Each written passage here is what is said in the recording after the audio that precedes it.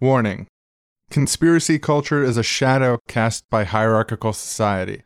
The reality bifurcation of the coronavirus era is the result of uneven information distribution and hierarchical secrecy. Seriously? Seriously? Boys are stupid. Seriously? Wrong. Wrong. Wrong. Seriously? Are they wrong? I think they're wrong 100%. Sometimes they're wrong. Sometimes they're wrong. Seriously? They're always wrong. That is absolute Wrong. Seriously? Is so wrong. Wrong. Very nice words, but happens to be wrong. Seriously? Seriously? Wrong. Hello, everybody, and welcome back to the Seriously Wrong podcast. And we are your hosts, Sean and Aaron. Election Fraud, Part 2. It's here. It's time to investigate the investigation. Yeah. Turn the tables. On the investigators themselves, on us. Yeah, but Have no, the tables been turned on us? the tables were already turned on us, and now we're turning them back Oh, to continue the investigation. It represents a whole turn. thank God. But yeah, it's the thrilling conclusion. We're going to let you know whether the person we were debating changed their mind, whether they moved from one half of the reality bifurcation over to our half, or if one of us moved over to their half and now believes Trump won the election. Maybe that's how it ends. We don't know yet because we're not at the end of the episode. Yeah, we've been keeping that secret because in storytelling, well, I won't get into it. Yeah, if you'll notice, since the election, we've never specifically said what we believe. We've been conspicuously silent on this issue, but we will be speaking up loud at the end of this episode. So when we were going into this, we didn't want to just make fun of this guy, just yell at him and expect him to change his mind, you know, even if that was sort of the feeling, the instinct at some points. We tried to do the research. I'm not going to be modest about this. We put in a Herculean effort. We put in way too much effort, way more effort than someone should in these circumstances, when someone is just refusing to even read the links they're posting themselves.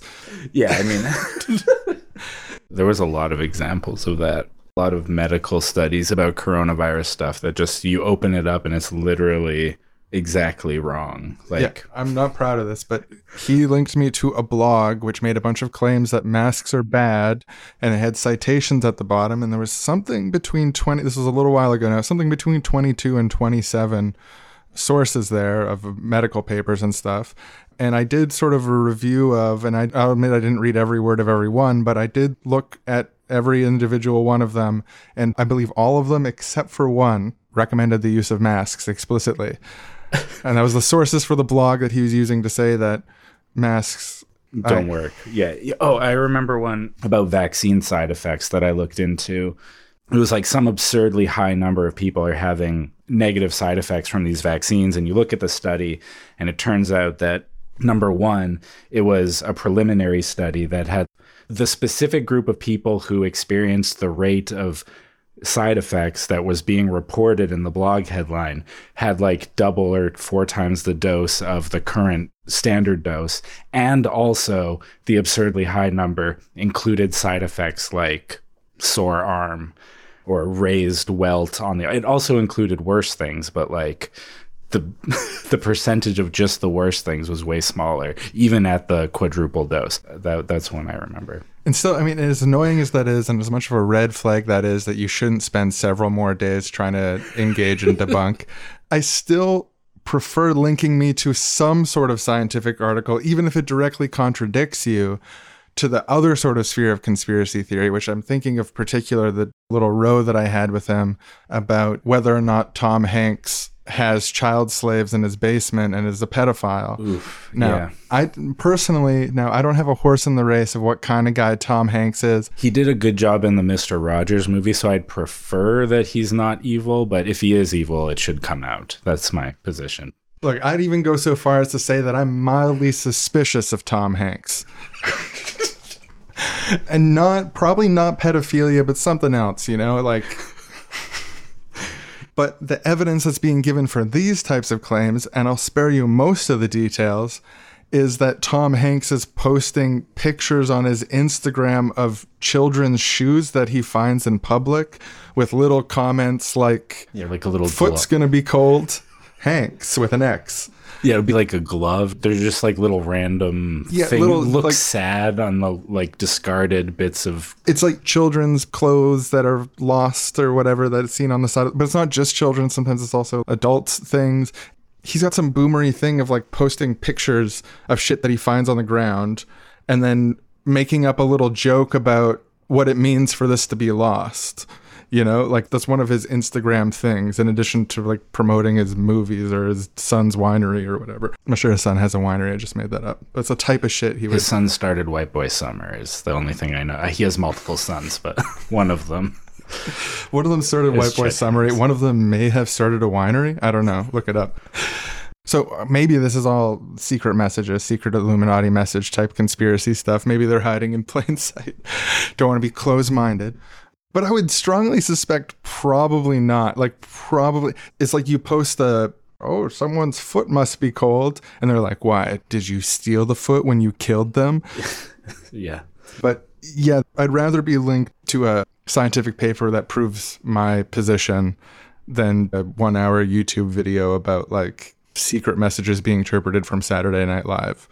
In my preference order of conspiracy taxonomy. I would agree with that. And then I don't know if this is too heavy to put in right here, but at the bottom of my taxonomy there would be linking me to videos of people dying and having someone like drawing lines over the video pointing out things that they see as inconsistencies to claim with, like, that the Spike TV narration, like there was doesn't add up. I forgot about that detail. Yeah, it was like an Ashley Babbitt video. Yeah, it's the woman who on January 6th when they stormed the Capitol, and she was like breaking through a window that was like the point they couldn't cross, and was shot by a security guard, and she was like a celebrity in the sort of conservative movement, a martyr, you know.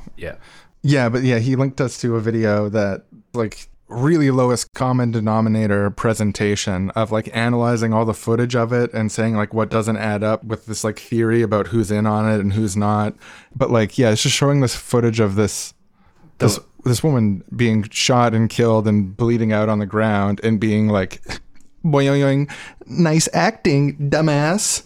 That was one that really like wasn't fun for me to experience. And I was like, and there's someone else in these groups who is a doctor and was like, because one of the points in the Spike TV stupid narration was like, there should be more blood if this is a bullet wound, because presumably this narrator gets their information on how bullet wounds bleed based on movies or whatever, and this person, the doctor in the group, is like, actually where it is, it's totally possible that it wouldn't be bleeding that much right now, like et cetera, but it's like, it's so morbid and like just I don't know, took a weird turn at the end of this intro, but you know, it's coming up. What did we convince it? We got more on election fraud, more research, more unfolding of this good faith, in detail attempt to figure out the truth of a claim together and think together and investigate together. But before we get started, maybe this is too heavy to say, but there are people making money off of turning innocent people like our friend into Ashley Babbitts.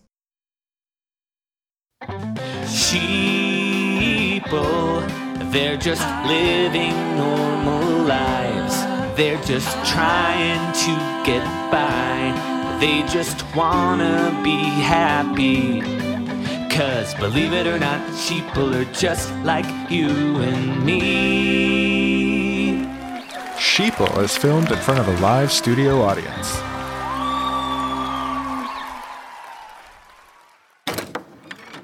Oh, Zach! Lambert, what is it? Well, you're my odd couple roommate in this big apartment. I've been looking around for you all afternoon. Now that you're in here, could you shear that one little spot on my back? You know the one. It's so hard for me to reach. Fine. Yeah, here we go. I mean, I really prefer to do this out in the apartment, in the living room. Here we go.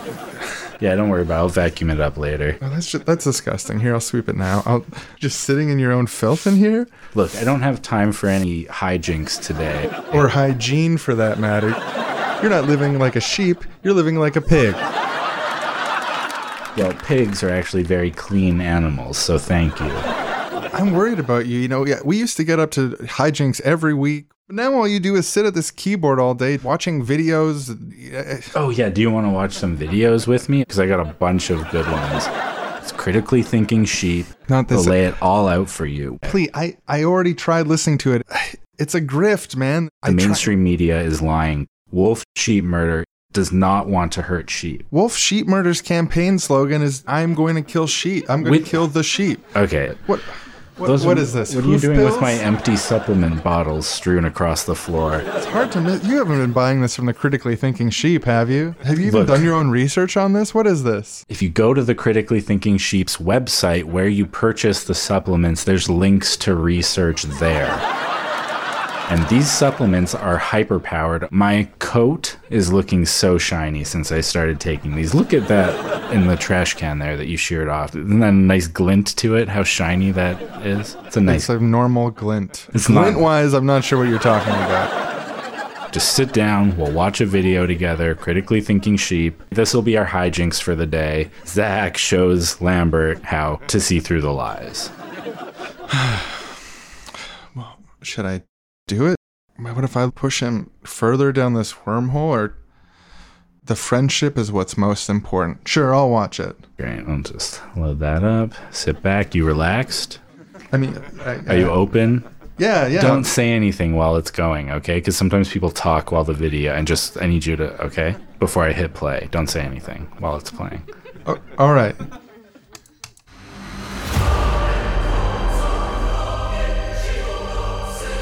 You're listening to the Critically Thinking Sheep. Critically Thinking Sheep. We're free thinkers. We're patriots on the pasture. We're hard workers. We get the job done. And we're not convinced by the sheeple in big cities and government who tell us that the real problem with the world is people like Wolf Sheep Murder. Wonder if that has anything to do with Wolf Sheep Murder challenging them. Huh. Anyways, we're too smart for that. We see through the lies. The power in society isn't held by people like Wolf Sheep Murder. It's held by people like them, running wild on our college campuses. Wolf Sheep Murder wants to murder sheep.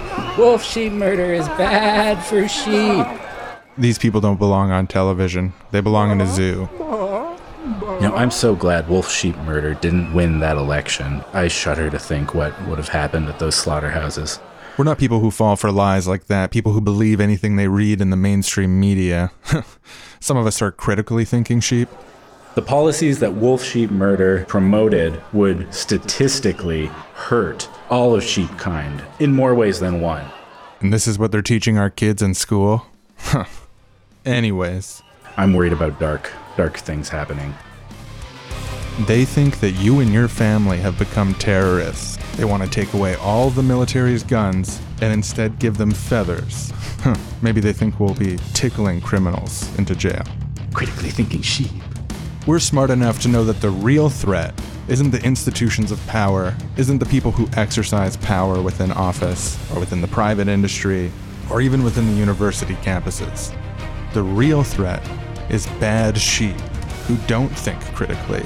They are our enemies, and they will not stop until they drag us kicking and screaming from our homes with our small children, who they will call terrorists, wolves in sheep's clothing.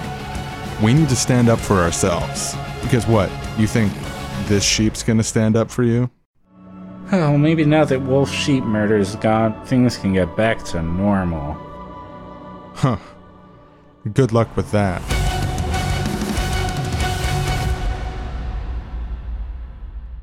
So I've demonstrated what our identity is and what the threat to our identity is. So now I move into the solution. The solution to our problems is to give more power to Wolf Sheep Murder, who will be returned to power soon, despite the fraudulent election stolen by the weaklings on university campuses. And the other step is that us critically thinking sheep must all voluntarily walk to the slaughterhouses and line up for our turn. Because I promise you, once we get inside, they will point the patriots in the right direction, where instead of being slaughtered, as the mainstream media might tell you, trying to terrify you about, oh, these slaughterhouses, But instead, you'll go down a second passageway, which will have a slide that brings you down beneath the slaughterhouse to a nice place, and it will also be a fun slide. Not one of those weak, short slides. This would be one of the longer, better slides that you've ever been on. Critically Thinking Sheep. I'm the Critically Thinking Sheep, and thanks for watching. If you support what we do on the show, you can check us out on Bot. So, what did you think? I'm waiting. I'm expecting you to say, given up all my delusions, the mainstream media seem like weak little wieners. Critically Thinking Sheep, on the other hand, very cool. Deep voice presentation, thinks critically about things, uncovers the truth behind the media message, and then, like, we know the truth, and the other people don't. You want to watch more? That was some sort of like weird suicidal wolf propaganda, man. Like you got spirals in your eyes. Like this is the look. I know that we're I do not have spirals in my eyes. You do have spirals in your eyes. Sorry, you do. That's a sheeple stereotype. But please don't traffic. I'm not saying that you're representative of all sheep when I'm saying this. I'm not trafficking in a trope. I'm actually saying you've had spirals in your eyes for weeks, and the only moment when you didn't have them was when you were watching this video, and now they're back. I don't have spirals in my eyes. So you don't have any arguments against what he said. That's what you're saying. Zach, you've been my roommate for years. You're one of my best friends. You've been there at all 3 of my weddings that I ran away at the altar. Me and you have started so many small businesses together, went on so many hijinks and adventures, and you're my best friend. But this internet time and this... I just don't want this wolf in sheep's clothing to Pied Piper you into being a sacrificial lamb for the ruling class, okay? I'm worried about you. Oh, Lambert. I have 2 words for you. Mental slavery. Can lead a sheep to pasture, but you can't make them graze. That's what Critically Thinking Sheep always says anyway. Get out of my lab. I have independent research to do in here. Let's load up the next video. Here's 5 ways to tell if your roommate, your parents, or your partner is conspiring against you and our political agenda. Oh, always so relevant. Imagine having a roommate like that.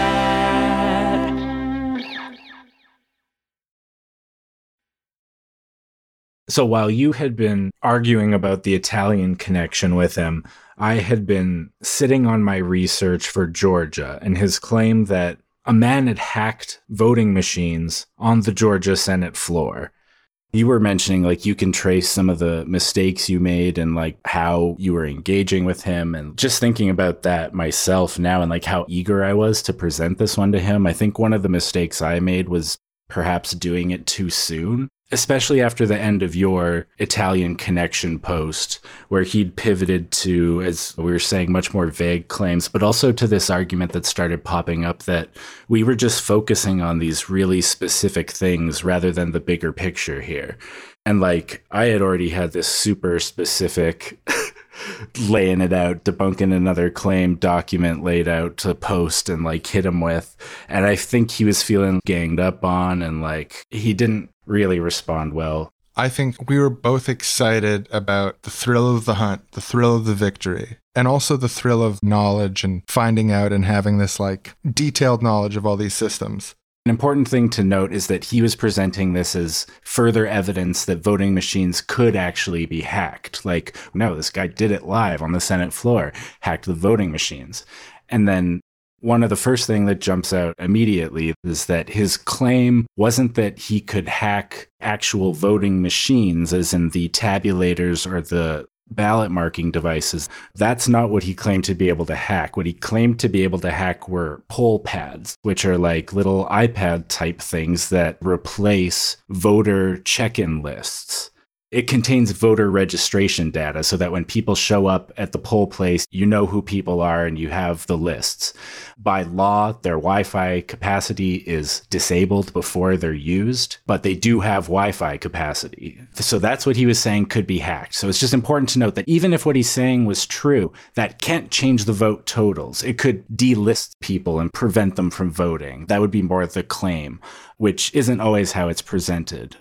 The other key thing that's evident if you watch his testimony, he doesn't actually demonstrate anything. He just says We're in them right now. We're in the poll pads. We can change things. He just said it. He didn't hand them information. He didn't show them on a screen. Like, that's what you imagine when you hear demonstration on the Senate floor. Like, he put the poll pad in their hand and was like, now I will hack it. See? And they've witnessed the numbers changing before their very eyes. That's not what happened.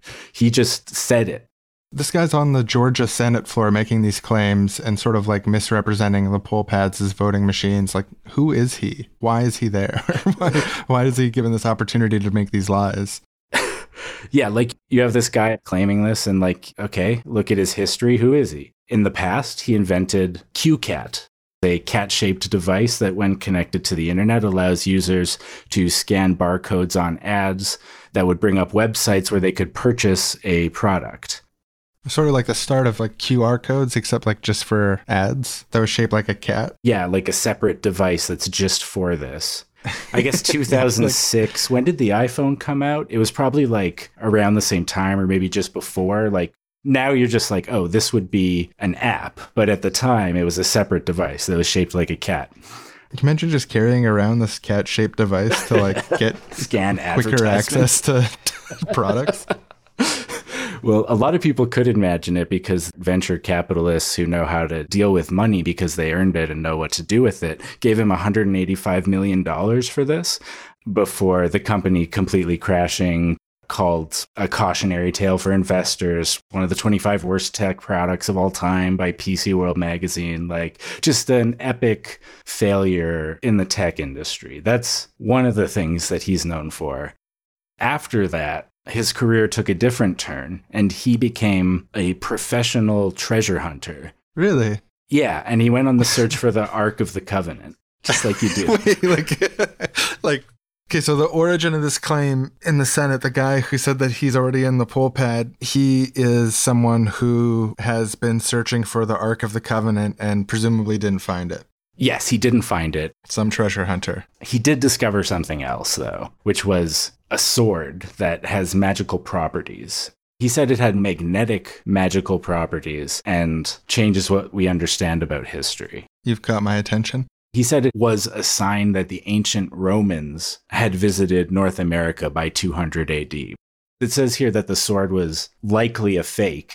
They actually asked a bunch of people who were in this profession to be like, how credible is this? And they were like, well, if I found an artifact that I thought was going to rewrite history, I'd work with colleagues and like publish careful analysis and like invite independent researchers in and like, you know, back up my claim as we do in the sciences. And he hasn't done those things. So we don't find his claim credible. I made my big post. I presented to him. He kind of dismissed it as just character assassination on the guy. Like, oh, your post is just full of attacks on him and all this dumb stuff about the sword and the cat device. It's not addressing the meat of it, because the parts that address the meat of it are unsatisfying. It's like he didn't provide evidence of hacking them, so there's nothing to respond to. So yeah, I feel like the credibility stuff has to be relevant, but yeah, he took it as just personal attacks. The tantalizing promise of convincing him, fact-checking, and working through the process towards a conclusion together was slipping through our fingers here. I think we could feel it this day that vibes weren't the same. But yeah, but I wasn't willing to fully give up yet, because the one ray of hope I had, or maybe the one desperate hope I had, was he kept saying that I was distracting from the point, which was that Antrim County, Michigan, and purported hacking on the Senate floor connected because something he called hybrid voting machines. And he was sharing me all these articles now about these hybrid machines, and this is what Georgia uses. Georgia uses hybrid machines, and this is why they're bad. In Antrim last time, the report mistakenly believed that the tabulators were these hybrid machines. So I thought I pinned him down in Antrim County with the fact that they use hand-marked ballots there, and he called the precincts and they confirmed this and we settled it. So I thought, okay, if I can look into these hybrid machines and what's going on with that in Georgia, maybe that will settle it. And now it's time for real, actual problems with the American electoral system. Before we continue with this episode of Seriously Wrong, I just wanted to give 3 examples of what I think is election fraud in the United States, although it is technically legal. The first is, in many states in the United States, felons are forbidden from voting, which means that people who are convicted of certain crimes are unable to participate in election processes, which naturally distorts the political system away from considering the experiences of prisoners. Yeah, and especially when the system as it currently stands puts so many people in prison in the United States. They have the highest prison population in the world. There's a high racial bias to the criminal justice system. So when you look at who's being disenfranchised here and for what reasons, it is even more unjust to think about it. And I definitely think that's a type of election fraud. It's a deviation from even the democratic principles of the representative type of democracy that the United States purports to uphold. It's not only feasible, but likely that within our lifetime there's been illegitimate elections as a result of people being disenfranchised who should have been enfranchised. That is, the results weren't reflective of the will of the people because some people were unjustly denied the ability to vote and participate, which caused the distortion in the outcomes. A second type of legal election fraud in the United States is something that was drawn to my attention by the investigative reporter Greg Palast. It is the cross-check voter purges. Basically, from 2005 to 2017, there was this interstate system where different democratic bodies would be able to check the names of the people on their lists and eliminate people from the voter rolls, that is, people who were registered to vote would be removed, if they were living in multiple places or multiple states at the same time. So the way that they looked at this potential duplicate thing in practice, and a lot of people think they did this intentionally to serve themselves electorally, was removing people of color from the voters' rolls because apparently there's a larger amount of people of color who share surnames within communities than you find in white communities. But even within that, it was happening more in these communities than one would expect. So what happens is because there's someone else who has the same name as you, let's say Samuel Jackson, a common name, if there were 4 other Samuel Jacksons in different states, they would remove 4 Samuel Jacksons from the voters' roll, effectively disenfranchising people of color, and again, causing real effects in the results of elections. When really, all you need to do is enroll everybody in elections automatically all the time. All residents in an area should just be signed up for elections already. Like, it shouldn't be this thing where you have to remember to sign up or check if you've been delisted for unfair reasons or whatever. It's just automatic that if you live there, you get to vote. Well, and that's what ended up happening in this case is people of color are going to vote. They're finding that they're not registered, quote unquote, they're not registered, or that in their system they're marked as having moved when they've never ever moved and they've always voted there. So they did everything right. Even if you want to say that having this whole voter registration system is valid as it currently exists, which I think it's not. A lot of elections in Canada, you can register to vote at the poll with ID or someone who vouches for you. But even if you're accepting that as a reasonable limit, these are people who were unjustly pulled for it as part of a racist plot to disenfranchise people of color. And this happened really, really recently. There tends to be lots of racist plots to prevent people of color from voting. There was that famous example recently where they were that the voter ID law in one of these states was legally ruled to be targeting people of color. Yeah, I think there's a huge history of denying racialized people the right to vote in the United States, but in particular Black Americans. I remember there was also that example of this voting literacy test given in the Jim Crow era, where it's to prove that people know enough to be able to vote is sort of the idea, or the ostensible idea, although it was pushed by white supremacists. They even gave different tests to white and black voters to basically keep black people from voting and say that the reason they couldn't vote was because they weren't competent enough to pass these tests, which were designed to exclude them. Anyways, it's uncomfortable, I think, for people to admit, but a lot of American history has been shaped by this intense racial animus from white supremacists, white Americans, and that continues to this day in a variety of ways. Although they whisper it more now than they used to yell it. And it's technically legal, but it's definitely fraudulent. Yeah. And the third and final legal election fraud in the United States, it's a big one, and it might be obvious, but it doesn't always get the attention it really deserves, which is the whole campaign finance and private donation system where corporations fund election campaigns creates a fundamentally distorting effect on democracy that through a variety of means creates fraudulent democratic outcomes. That is, the democratic will is not respected. The democratic will of the people ends up not being respected, and people don't even get an opportunity to express themselves as a result of this campaign finance system, this politics for the rich. Hearing you mention that, it also strikes me that what politicians can feasibly promise within this economic system, within the bounds of not crashing the economy, not upsetting the investor class and them taking their money elsewhere, ruining the economic growth of a country or whatever. The very structure of the system requires that our politicians frame their goals and their policy in ways that keep the economy going, which is code for keeping the owners of capital happy and invested in our markets. Because it's a competition, a global competition. And like that distorting effect on what candidates can say, what policy can be proposed, also limits the amount that it can reflect people's democratic desires. I don't know if that's fraud, but it's a distorting effect on elections by the system itself, and it feels like it fits here. So I don't know, maybe we ended up finding more than just 3 ways that the elections are fraudulent. There seem to be sub-examples and higher level examples. It's like... Yeah, I mean, if we're talking as broad as saying any outcome where the system wasn't fair and there wasn't fidelity in translating the will of the voters into democratic practice, if we have the door to fraud be that open, which maybe we should, there's definitely more than 3 examples. And now back to our show.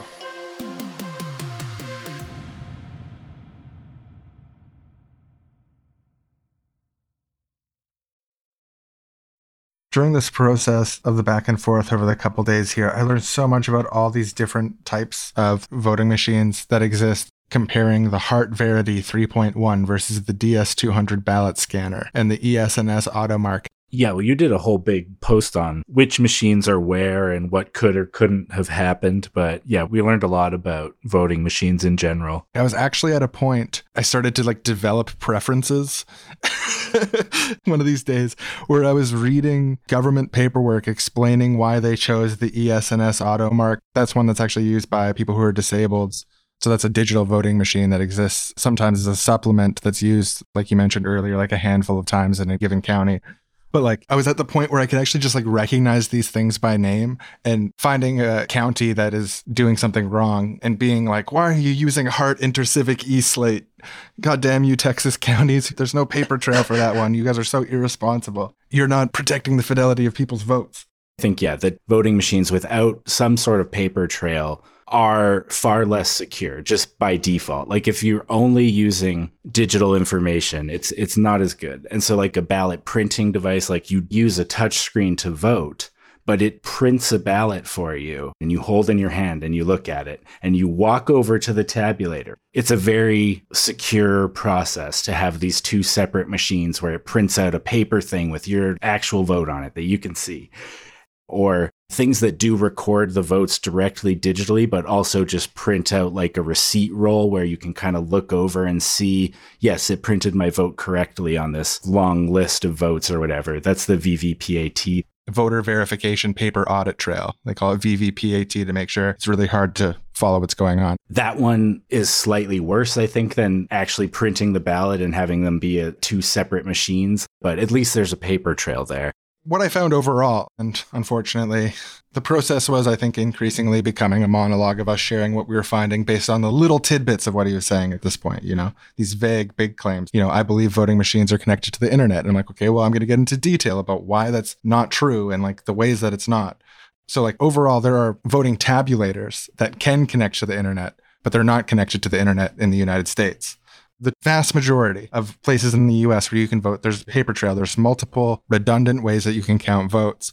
In all the swing states in the 2020 election, there's a full auditable paper trail for the entire path to Biden's victory through those states. But there are places without 100% paper backups.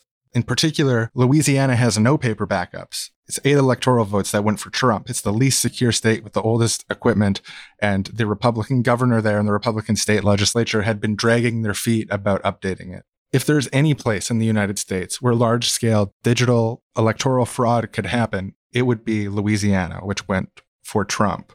There's some counties in Texas, Mississippi, Oklahoma, and Tennessee that don't have VVPAT, although the majority of Oklahoma is paper ballots. New Jersey was the only place actually I found that went for Biden that didn't have a paper trail. It's not a swing state. I'm not going to get into it here, but I basically gave him extensive information on every state that was relevant voting machines. I'm not trying to pick sides in this race and be like Trump is better or Biden is better or whatever. But Trump got 70 electoral votes that don't have an auditable paper trail. Biden only got 14. It would indicate that if the lack of auditable paper trails is the security issue with the U.S. election system, that the fraud would favor the Republicans.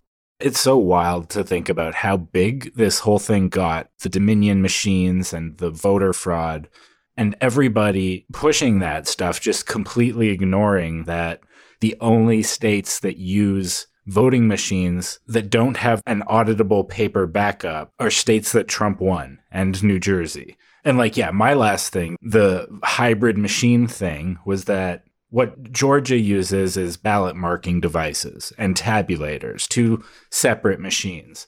He sent me this article that was very interesting from Salon, actually, about a new type of voting machine, a ballot marking device tabulator hybrid. These hybrid machines print out a ballot for you, you look at it, and then you feed it back in, but it's one machine.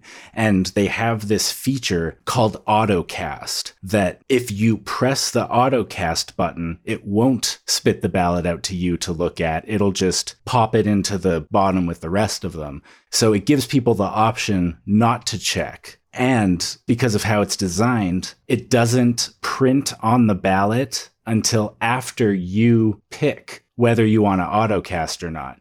So technically, with software, someone could program one of these things to make it so that anyone who autocasts a vote, you just change those ones, because those are the people who didn't choose to check their vote. So people, when this came out, were raising red flags about this type of voting machine. A few counties bought them. I think 1 or 2 even still use them somewhere in this election. But with the AutoCast feature turned off, because it's well known that it's not supposed to be used. I just found that fascinating. And I found it fascinating that the person who raised red flags about this AutoCast feature, whose blog was used by a lot of these different things, footage of this expert in election machine security describing these machines and why they're bad, kept coming up. So I was looking into who this guy is. He runs a blog called freedomtotinker.com. Freedom to Tinker is hosted by Princeton Center for Information Technology Policy, a research center that studies digital technologies in public life. So this is a Stanford blog, and his posts are good, and they point out real security issues. And footage of him and quotes from him has been misused by all these people. And he has a "Did Sean Hannity misquote me" blog post on his Freedom to Tinker thing, where he pedantically says the quote was accurate, but it was used to bolster things that are not accurate, basically. And I just thought, okay, I'm presenting all this. I have the stuff from Georgia showing how these are the machines they do use. It's not these hybrid ones. They're called this.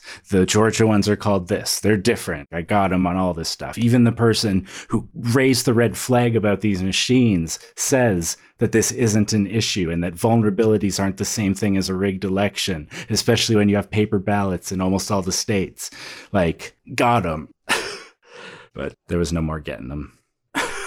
Because he started turning into ballot stuffing, and that's the main thing he pivoted to. He was sort of without saying it as much directly, he's I don't want to acknowledge anything you've researched so far in the positive or the negative. I would just like you to continue this process on ballot stuffing in the most open-ended way possible. Yeah. I want you to check every state for ballot stuffing of any kind and get back to me to prove me that's impossible to have happened. He had also earlier mentioned ballots being mailed to everyone in a state instead of just people who requested it, which he said could cause fraud. And he also mentioned ballot harvesting, where people in those states in particular pick up all those ballots and then drop it off. So just like very quickly, here's the top level stuff that I found out about this. So in a lot of states in 2020, delivering absentee ballots on behalf of other people is actually a legal thing. There's only one state where it's completely illegal to do that. It would constitute fraud there. But there's 12 states where close family members can bring it in for you. There's 24 states where you can designate someone from a variety of groups to cast your ballot for you at the station. Some states even allow for third-party organizations to do ballot collection drives and do mass drop-offs. We can debate and we can discuss, and I think it's an interesting conversation, the limitations of having people be able to deliver each other's ballots for them. So we're not talking about filling out people's ballots for them, like unless they're seriously disabled or elderly and stuff like that. We're just talking about taking a sealed envelope with a ballot into a station. I tend to think that's a good thing, like to make it more accessible and make sure that people are able to vote more easily. I've volunteered and worked on elections before, and there's some real barriers to voting for people who are elderly or disabled and to various degrees, and just anything that makes voting easier is something I tend to support. But just to get clarity on that, it's not ballot fraud to deliver someone else's mail-in ballot on their behalf unless the law of the state actually says so. So a lot of the places that tend to get mentioned in these discussions are actually from states where what's going on is legal and an encouraged part of the voting system. And again, you're free to disagree on that. I personally take the stance. It seems fine to me.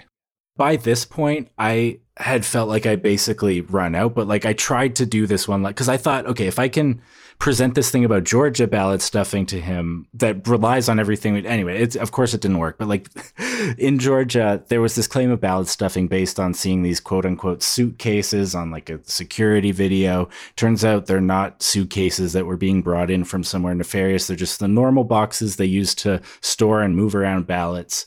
And also there was this video supposedly showed a woman in Georgia running the same ballots through the counting machines more than one time, but it's like blurry. You can't really see what's going on. So it's dubious that they were actually run through twice in the first place, but then also they did a full recount of all the paper ballots in Georgia, so that would have caught any double counted ballots. Well, and there's stuff too, there's just like random videos and images being passed around, and like you look into it, and then one of them is actually footage from like election fraud happening in Russia in 2003, and one of them is footage of election workers taking ballots out of like a voting drop box the day after the election, and they're like, oh, those are Biden ballots, like to stack the election. And it's like, yeah, these are Biden ballots because we're in a state where you are allowed to vote in the election boxes overnight on election day. Like voting boxes are closed the day after election day in this state. And we do one last sweep in the morning for all the remaining ballots and we count them because that's the law. The law says that you can do a drop-off ballot as late as like midnight on election day. That's the law. And it's like, okay, that's the law there. I don't know. Do you think it's a bad idea for a law? Maybe you could debate it, but I sort of think, more people get to vote. It's a good thing. Someone looks at their watch, oh shit, it's 10:30, it's voting day, I'm going to go vote. Well, that's a good thing.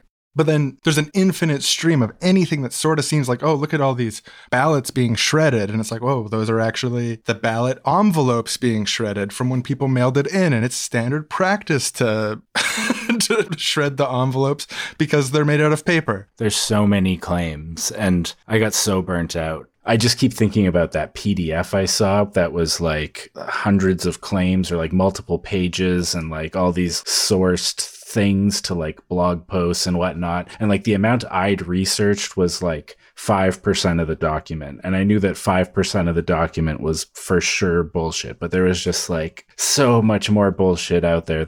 My vision at the beginning was like, maybe I can know enough to debunk all of it, the whole election fraud thing. Like maybe if we use this all for an episode in the future, we can cover everything. It's just election fraud. It's not COVID. It's not. Yeah, just election fraud, right? Yeah, just this one election. How much could there be? But there's so much, and like you just can't go through it all. Like it's endless. Like you run out of time and patience and ability, and like. Yeah, you need that actual team of fact checkers. Today's episode of Seriously Wrong is brought to you by State Solutions to the Misleading Headline Crisis. Hi, we're 2 representatives from the government, Government employees. servants of the people. The people have spoken. They've said, we need a solution to headlines. And government did what government does best. It kicked into gear immediately. So we struck a special review panel, a committee, to hold an inquiry that could consolidate expert testimony and come to a conclusion, which would then give government a variety of options that they may or may not pursue in cracking down on this headline crisis. A lot of people complained, well, we want this faster. Well, listen, it takes time. We want to make sure we do it right. There was so many different vibrant solutions presented. Of course, the classic, the government lists all acceptable headlines. We considered making lists of things that you can't say. We considered making lists of things that you must say. We looked at different scales of penalties for different scales of infractions. We looked at international best practices and the conversations happening within our geopolitical coalition. We heard the voices of the community. The people came and spoke. We brought in industry experts from the headline producing industry, and we heard their concerns. What do they think? What do they need? We need to bring people in. We need to bring people from the industry in. And we need to bring people from Main Street in, too, the mommies and the daddies. Yeah, it's like when we're sitting there with the industry people for weeks and weeks, of course we're going to have a day where the mommies and daddies can come in and give their opinions too. Have a chance to line up like anyone else, and who there's time for, there's time for. The committee gave their recommendations. We had a separate review panel go over the recommendations for anything that was pie in the sky, couldn't be done, ran it past the budget committee, went through all of the process, and we've arrived at the answer, the government solution to this problem. We thought, okay, if we're going to make a new law to listen to the people, if we're going to put people in the driver's seat and be the servants of their will, how do you enforce a law? How do we keep the streets safe? The physical streets. Cops. How do we keep the streets of the information superhighway safe? Right, from misinformation. Headline cops. So you'll know if the headline police are coming to arrest you because actually in your browser, you'll see a little spinning red and white light. You'll hear sirens from your own speakers. It'll just be like being arrested like on the road. And they say, hands off the keyboard. Let us take a look at your browser history. Right, and the video will pop up. Then you'll see the officer's face. Chat. They'll be wearing sunglasses and stuff, so you can't really identify them. They don't live in your neighborhood anyways. So with this system of cops being able to pull you over in your browser and... With reason, we'd say. With yeah, cause. Of course. They can't search in your private messages without cause. There's still the Fifth Amendment, right? But the software, the algorithms that we've had forcibly installed in all legal operating systems now, they give that cause by saying, hey, something fishy's going on here. The cops show up. If you're doing nothing wrong on the internet, you'll have nothing to hide in your private as long as you conversations. comply. Exactly. The algorithms developed by the private companies but used for political ends act as a sort of lifeguard. So when someone shares a misinformed headline as an individual, that's like a person drowning. They're like, oh, I need help. And the lifeguard calls the police. And then the police come in, swim in the water, and save the person or arrest them, depending on whether they've committed crimes. People will finally be able to feel safe on the internet in the same way you feel safe when you come across physical police. Right, like if you're driving your car and then a police car drives near you and then you get that warm feeling that they're there to help everyone, and you'll get that same sort of feeling in your browser. We're going to be introducing what's called the silent mode, which is when you're not under arrest, but a police is just sort of coming through your browser to check in and make sure that you're not looking at any too much disinformation. So you'll just see that little police icon pop up in the corner like a notification, and you'll be like, wow, the roads are safe. And in other districts around the world where they've been testing this out, sharing phony headlines has decreased 3-4%. This also solves perhaps the most vexing problem of the internet for us states, which is that when people feel alone on the internet and they feel that they're not being watched, they're able to freely develop according to their own whims without burdensome, watchful eyes of authorities. And as a side effect, a happy side effect, the internet as a space to freely develop yourself can now come to an end. So that's it. Get ready for the headline cops to show up in your browser soon. Hey, as long as you check your sources, you got nothing to fear. And it's important that we crack down on those individuals and not the institutions that produce the headlines because of free speech. They made that very clear to us. Oh, yeah, great point. We didn't want to step on anyone's liberty here. So, yeah, policing the headline producers rather than the headline consumers, while something we considered with an open mind, was obviously rejected because of the Constitution. Instead, we have this. And it's just something, frankly, the market just can't do. That's why we had to step in. Yeah, cops, the one thing the market can't do good that you need the government for.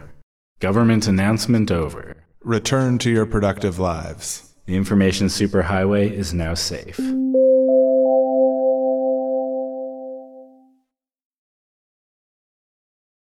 I want to talk a little bit about what I learned from this that I haven't mentioned.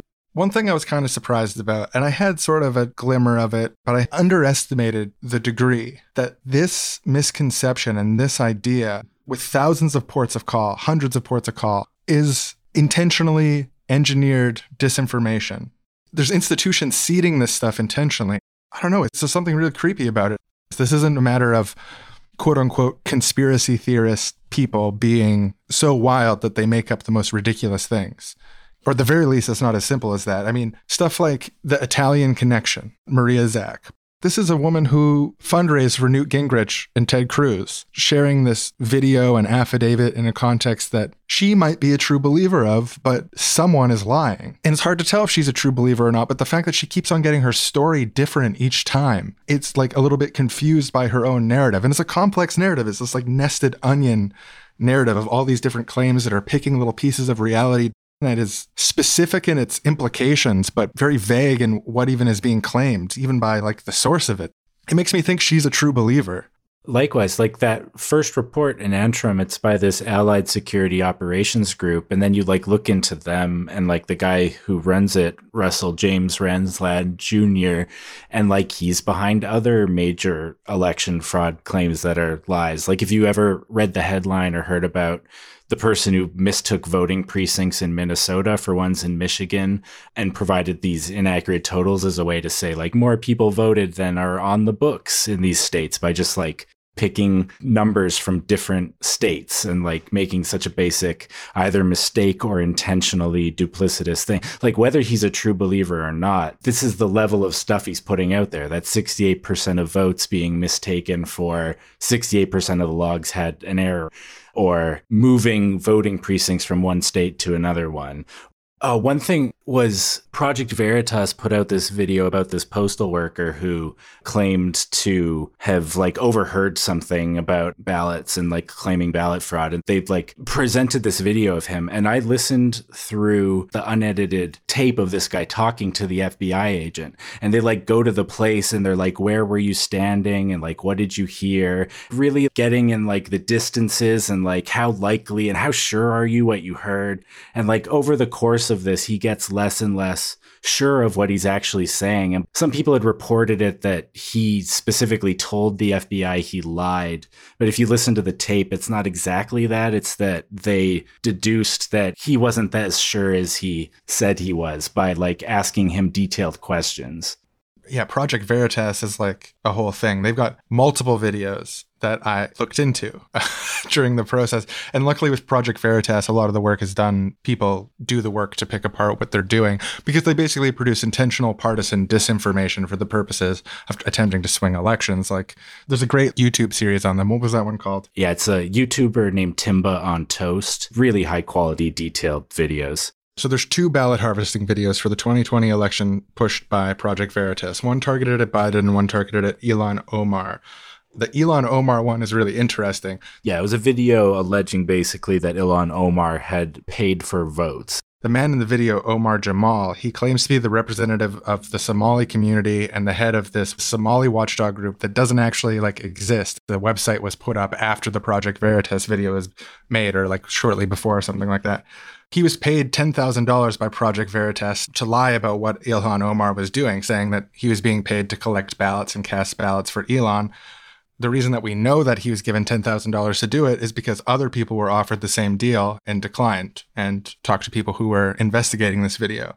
Another thing here is too is like this video wasn't actually shot during the election. This was shot during a municipal election in a place where collecting ballots was legal for a municipal election because of COVID. When journalists reached out to him about the inconsistencies, he responded by email, "Fuck you. I'm going to report you. I want to fuck your mother. That's the school I went to."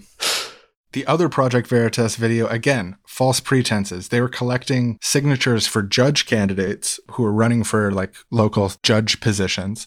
She was a paid door-to-door canvasser for one of these signature-getting operations for a judge candidate. She's a voting Republican, and she was given money by Project Veritas to claim that she's getting ballots for Biden and changing people's ballots, basically. So again, it's like we could get into all the detail of like the specific claims in the video and why they can't be true and like who she is and all that stuff. And we could pick it apart and we can get into in detail with each of these things that we did on any of the things so far. But the short of it is that Project Veritas produces partisan disinformation for the purposes of trying to advance Republicans in elections in the United States.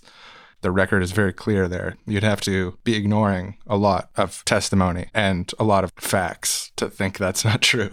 Even with all these affidavits, one thing I like to point out is that these affidavits didn't all come about from some bottom-up movement like these people had to speak out. It's that they set up a hotline and asked people to call in if they saw anything that seemed out of place. So that's where you're getting people like this postal worker who's just like, oh yeah, I think I overheard something where they said something kind of weird about doing a thing on a day when they're not supposed to or whatever. Like these super weak claims and like all these affidavits. And like I asked people a bunch of times, like if like after the 2016 election when Trump won in this upset, if like Hillary Clinton's people had been tweeting out, if you saw anything at a voting station that was out of place, let us know. How many affidavits do you think they could have collected and like built up all these court cases that like these people kept filing, these horrible court cases? And like you look at Sidney Powell's, they're all messes, like she can't spell, or like they're not trying to make it seem legitimate. They're just trying to placate, or this is my theory, they're trying to placate Donald Trump by like doing something.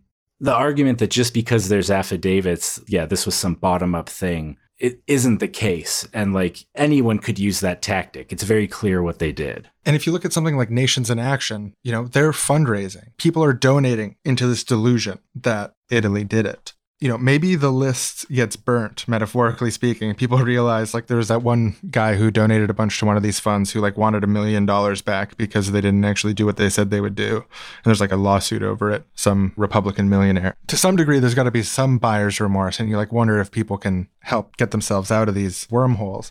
But on the other hand, if you have that infinite open-mindedness towards justifying your own pre-existing conclusions, then anything that happens can be proof of what you already think, you know? Like, well, all of the lawsuits failed because of the scale of the conspiracy, obviously.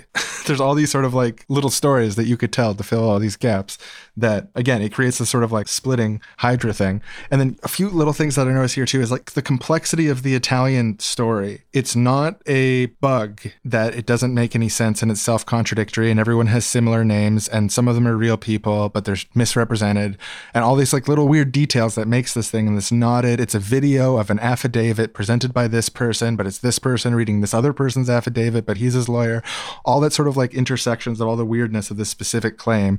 That's not a bug, it's a feature. Like these intentionally created conspiracy theories, I think, are made and designed from the first premises to be sort of like impervious to fact checking. Like there can't be an easy, quick fact check for it other than this is simply not true.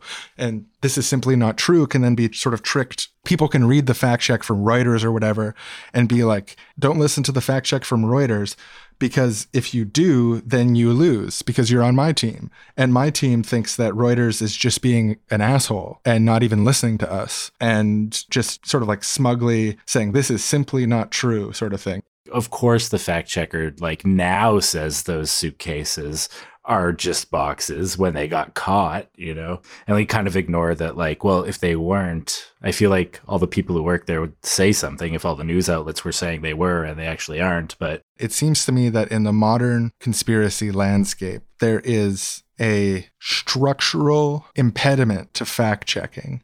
The conspiracy theories are like a virus which has evolved to avoid the vaccine.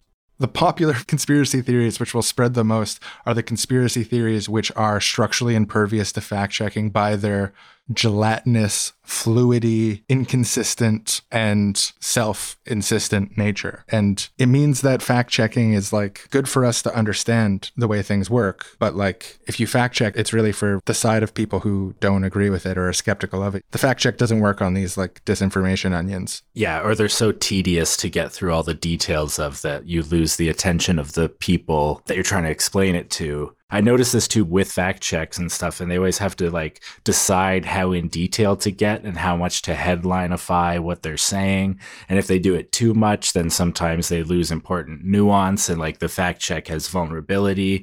But if they do too much detail and it's just a big block of text that has all the relevant info, then nobody reads it. Because it's not as attractive or easy as a story as the lie is. And it's like I was pointing out with that thing with how the 6,000 votes got flipped and stuff. Whereas if you compare the alternative claim that, oh, the SEAL Team 6 flew from Afghanistan to Germany to have a shootout with Italian intelligence to steal the servers that can prove that Donald J. Trump is the correct winner of the 2020 election. And it's like, well, you have everyone's attention, including all the people who think that's an insane idea. And if you start talking about like, oh, well, the ScanMaster 2600, you know, it has a modem and the modem was turned on in this place in 2012, but they passed a bill in 2013 that made it so you can't turn on those modems. And a lot of people are like pushing to have ones that don't have modems, but like there's a lot of cost considerations to replace all these modemed ones. But then even then the paper ballots will back it up anyway, so it's fine. It's like, man, I wish there was SEAL Team 6 involved. SEAL Team 6 showed up from Afghanistan and proved to everyone that the voting machines can't connect to the internet. I think, like, looking at the Italy did it thing, my theory is that there's someone off camera, not Maria Zack, but someone off camera feeding her information with the certainty of someone who knows what they're talking about. She is the person who takes the fall for it in the front, and she, sort of like Sidney Powell or even Donald Trump, there's a very cynical game-playing mode of politics where people are taking advantages of the way that people's psychology can be sort of gamed and the way that social media sets people up into bubbles and takes advantage of knowing not just that people don't read sources, but knowing, I think, the specific ways in which people don't read sources and the specific ways in which people find things credible without evidence and gaming these sort of biases within people's psychology in this very like sort of cynical game for like electoral and other political power ends. You know, people who are hardcore into politics at these levels of institutional power and competition, they see this as like a war for power. It's very serious to them. They're fighting with other party for the ability to like allocate resources and stuff. You know, there's people there who take this stuff really seriously and like approach it very cynically, like a game. And what you have is the cynical game-playing strategy casting a shadow on the consciousness of the people who are propagating it. The nihilistic game-playing strategy causes people like Sidney Powell and causes people like Maria Zack to become untethered from reality in a partisan way, a way that has been designed through the psychology of the communications of the political movement they're a part of intentionally to take advantages of like the weaknesses of human consciousness in groups. Sidney Powell's a lawyer handing in reports with basic spelling errors that don't understand basic things about voting machines on behalf of the president to say that he should stay president. Like, it's really wild. It's like the headlines came to life through people. They've been parasitized by them. The disinformation networks, like Sidney Powell has like wasted away and been replaced with the profit-bearing echo chambers of the right-wing conspiracy world. I don't know what's going on with Sidney Powell or why she's like that, or like, I don't know who is a true believer and who isn't, who honestly came to this through the distorted media landscape of like the Breitbarts and the Rebel Newses and like all of these outlets that push a partisan agenda and like warp people's perceptions of all of this stuff through like individuals who, like our friend, are pushing a narrative without maybe even knowing that that's what they're doing because they're so biased. And then also people who are close to Trump or who have other potential benefits to gain from this and have a lot of money intentionally telling lies and spreading them to either placate him or make money down the road or both in various ways.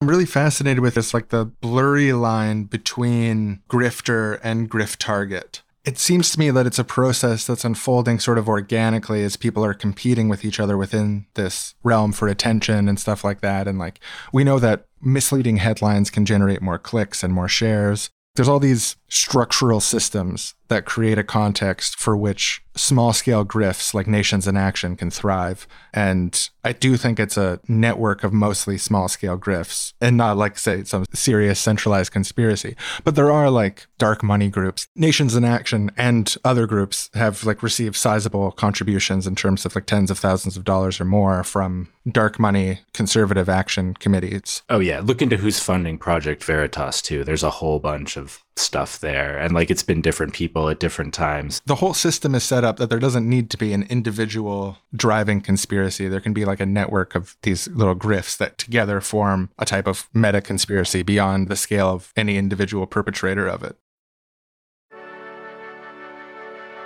We're at peace. Peace with the business classes, the politicians, and the experts. We take the side of the less bad option to do data-driven urban analysis about what's reasonable and what's not.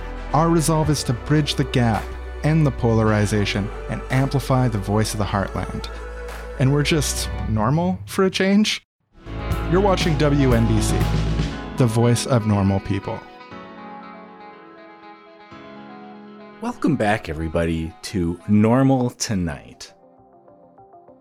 Now, before we get into the interview portion, there's something really important that I want to address on today's show.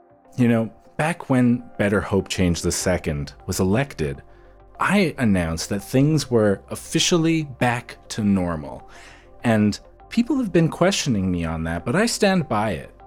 The previous administration was a 5-alarm earthquake.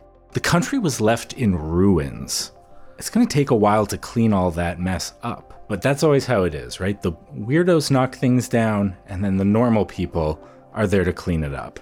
And people say, we can't keep giving Better Hope Change a pass just because the last guy did stuff bad. And I'm saying the way that we need to keep things staying normal is by keeping our focus on what normal is better than.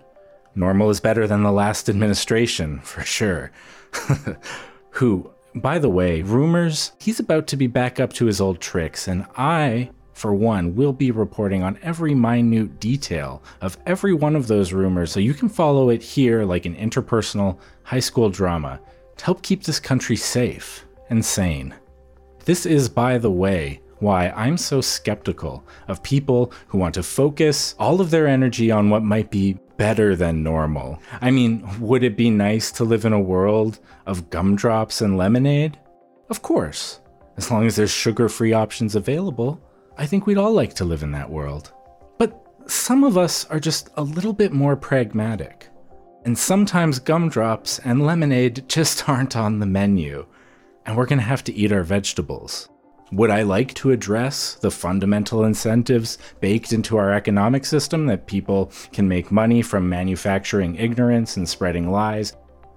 Of course I'd like to change that. Who wouldn't? Who wouldn't? But we gotta be realistic. I mean, why not give out free pony and healthcare for every child as well? The truth is that all of this wishful thinking is just a distraction from the real issue. The real problem, which is individual people not doing their personal due diligence online. Which brings me to my guest today. She's a single mother who spends a lot of time on social media, broadcasting opinions that are frankly dangerous to her nearly 100 followers. She's the reason why things have not been back to normal yet. And her dangerous lies and distortions threaten all of society. Thank you for coming on the show. Thank you for having me. Now, why do you hate the truth? I don't hate the truth at all. I'm really worried about child trafficking, and I'm really worried that the elite aren't trustworthy. And I guess it's just mostly, it's sort of like those ethical concerns, but then also, you know, I've got kids. I love my kids. I'm worried about them getting taken by the elite, obviously, or what they're putting inside vaccines to make their eyes turn to swirls. And That's just what I've been reading, but a lot of people I know also seem to agree. This is what happens when distrust of the elites goes too far. Let me get this straight. Because you care about children, which, of course, who doesn't care about children? We all do. But isn't it true that you've said you won't vaccinate yourself or your children? From the information that I'm being exposed to. And you didn't research that information more? No, I did. And Did you Google the fact checkers? I don't. Have you listened to my show? We give you the facts every night. One issue for me is that when I look at the fact checkers and I notice, I guess, times they haven't fully done their due diligence, misrepresent something I care about, just based sort of on the memes I've been seeing, it seems like... And you just trust the memes. Well, I don't trust every meme. This is despicable. No, I'm you are trying a to tell despicable person. You are responsible not just for the future death of your own child, but for the deaths of millions of children today. See, and this is why when people say that the problem is not coming from the individuals sharing stories on Facebook, I scoff at them. I'm just trying to protect my kids, so I'm trying to figure out which of the memes is right, find the right sources, people that you can really trust, and then like, for example, about the aluminum. You should trust me. I mean, I guess I'd say at this point I kind of trust you. Good. Oh, if you kind of trust me, we have vaccines here right now. We'll inject you on air. If I can, I've always wanted to convince an anti-vaxxer live on air. It would just be really cool if I did that and someone because of me. Just clean off the arm. Would you like the needles are clean? For me, we can inject your child as well. I guess here's what I'll try to explain as best I can using sort of facts and logic. I hope. I was gonna say a story, but cited sources from experts. I hope. For me, and this just makes me so angry because we are blessed in this society with an excess of vaccines. There are children in Africa who would give anything to get access to one of these vaccines. Don't you think if our government goes to all that trouble in a world market where we have disproportionate power, that you shouldn't at least be grateful for what our government is doing? Even if I'm open sort of maybe to the idea... I mean, I've been wrong before, but I think it's right. I want to be open. I've given you the chance to do what's right, and you've rejected it. You've spat in my face, and you've spat in the face of everyone in the world, including your child, especially your child. The problem here is you. Do you understand that? It's all you. I don't like this. Stop trying to shift the blame. It's you. I'm getting this feeling like, and I want to share it with you, that I shouldn't trust you. What about the way that I've been speaking to you would make you not trust me? Well, it's like a performance. It's for a third-party audience. You can't really connect with me because there's an audience. You feel like you need to always say the correct thing. So you can't meet me on my level and then help, because you're embarrassed to have the wrong things come out of your mouth. It's sort of like like a Kantian bad for the universe or something. You can't. I want the audience to notice the pivot here. We were talking about vaccines, we were talking about facts, studies, research, and she wants to pivot to tone policing. Tone policing me? Tone policing the scientists? You're tone policing reality itself. I'm the most innocent conspiracy type in the world. Get out of my studio. You disgust me. I'm like a extreme steel man. You're going to throw me out? I think I speak for myself and the audience when I say, I no longer care if you die. I don't thank you for being here. Good day. Coming up next on WNBC, is the answer to global poverty a stock market app that allows you to buy and sell stamp-sized pieces of land to let even the lowest income among us get in on the property market action? Coming up next, an interview with entrepreneur and CEO Geet Finkus, head of a new startup. He's been there, he's seen that, he gets it, and he says, yes, that is the answer. Coming up.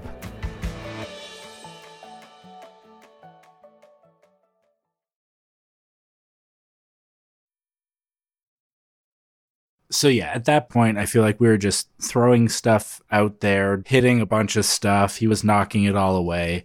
It kind of fizzled out.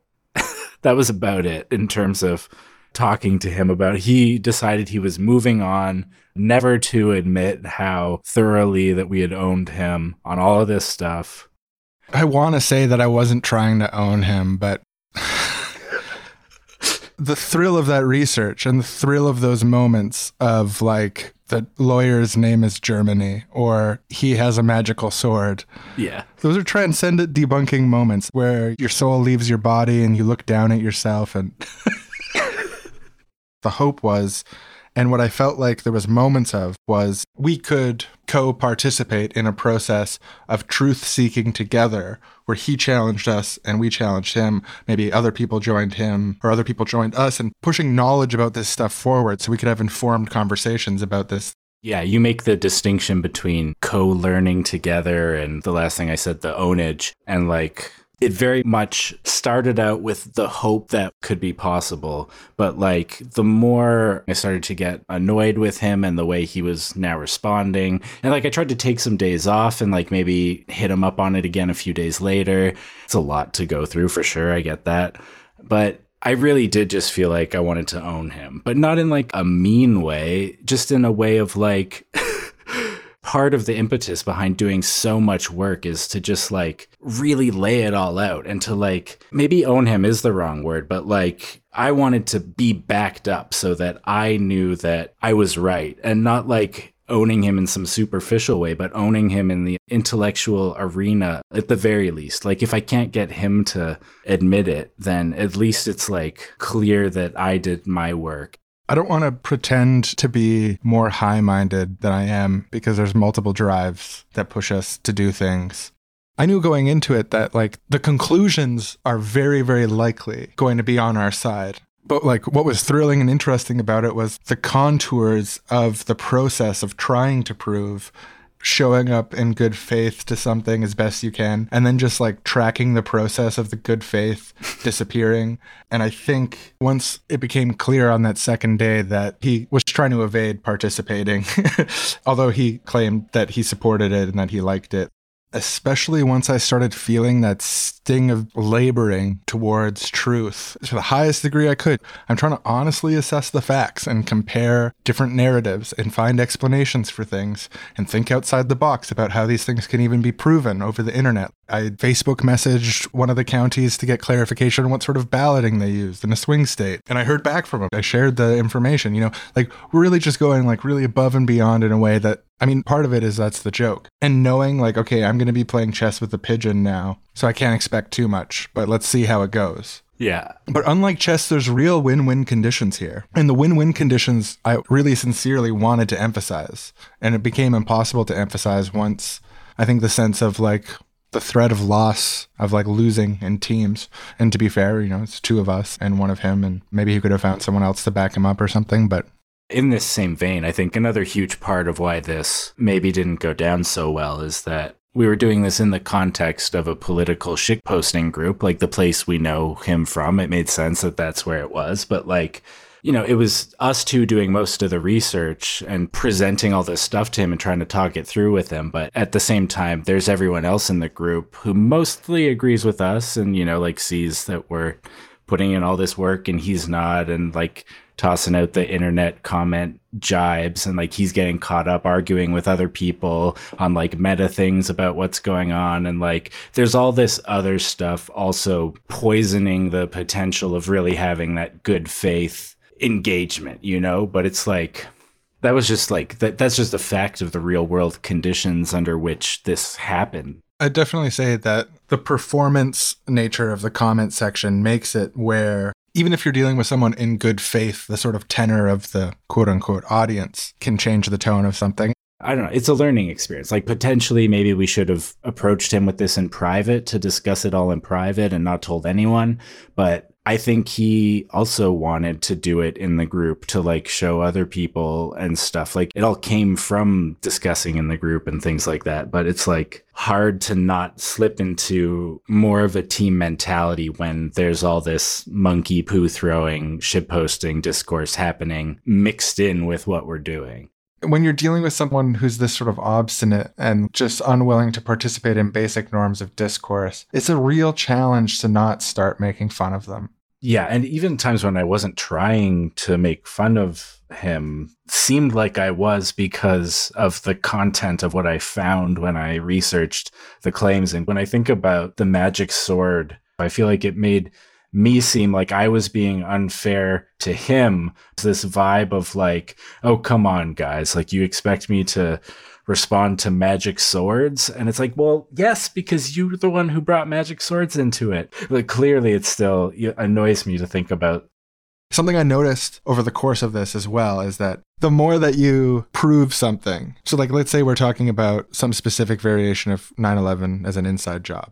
So if someone's a true believer that Italy did 9/11, the more evidence that you can show them that Italy most probably was not involved in 9/11, the more you give them that evidence, the more they're going to say, wow, this sure is unknowable. This sure is hard to pin down. There's so many questions here. Like, it will go from Italy did 9/11 to, well, Italy probably didn't, blah, blah, blah, all this sort of stuff, to, wow, what an unknowable question. What a mystery about whether Italy did 9/11. This has been such a thrilling back and forth about this, with all this evidence that you've presented. It just really deepens the mystery for me. It makes things all the more unknowable. That's a good block. Like, there's no way around that. Like, what are you going to say to that, Sean? No, it made it more knowable. What are you talking? Okay, why are you so defensive? You were closer to knowing than ever, you maniac. Something that we saw in this specific example with our buddy is the I'm moving on from election fraud. Yeah, that was so good. Which, again, was like another phrase that they started using, which was just like indicating that they didn't want to get into it anymore. And, fair enough. That's fair to say. And we stopped doing the research. And this is at the time of the Capitol riot. This back and forth was happening basically like... Yeah, just after, right? Yeah, this was in the days after the Capitol riot. I remember the conversation that we had about this is that, like you said, this is something that people are going to debate about for a long time. And that this premise, this claim, this hypothesis that the election was stolen from Donald Trump was the pretense of people storming the Capitol and a lot of the reality bifurcation stuff that I was seeing. So it was like... It seemed like it's too big to cover everything, but if we focus on this one little part of this one little thing, and then we let it expand to more and more of this one little aspect, we're able to sort of talk about it inside and out, then maybe we can find sort of the pathway that can help people to better understand it and get out of it. Not like convince them of any specific conclusions, but convince them of a process for coming to conclusions that will sort of preclude the possibility of coming to incorrect conclusions in some specific ways that we're observing.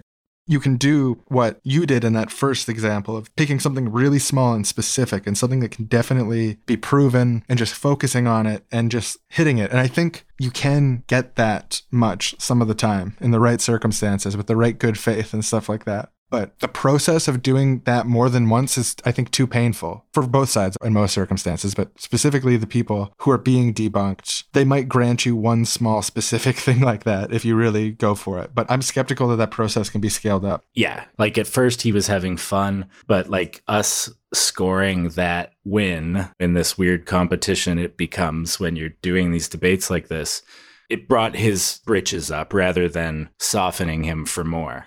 I was never so naive to think that this was going to be an easy, straightforward process where just like a switch is flicked and he completely sees the error of his ways. Even early on, my thought was it'll either happen or it doesn't. My cynical side says that it's probably futile, but it's worth trying sort of in good faith as best as you can to push it through and then figure out what the barriers to that is.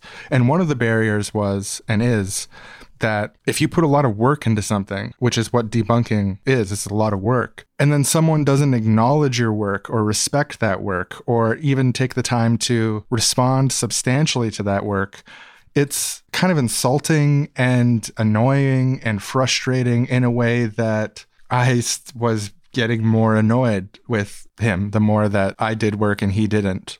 So like that was one of the limits, was that sort of frustration and just like, it's so hard to have infinite grace for someone who is not keeping up the other end of the bargain of like a conversation. Yeah, and I think that sense of like being owned or some sort of like victory or loss of face, I think can really help explain that closing off.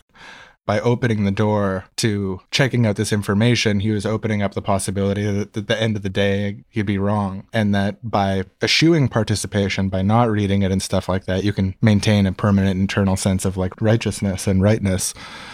And he's right to pick up, clearly, like from the way that we're talking about it, that was one of the things in play. That's one of the things in play in the internet comment section, is this sense of like winning and losership. But that sense of winning and losership is so creepy when you think about its ability to distort one's like epistemological sense of the universe.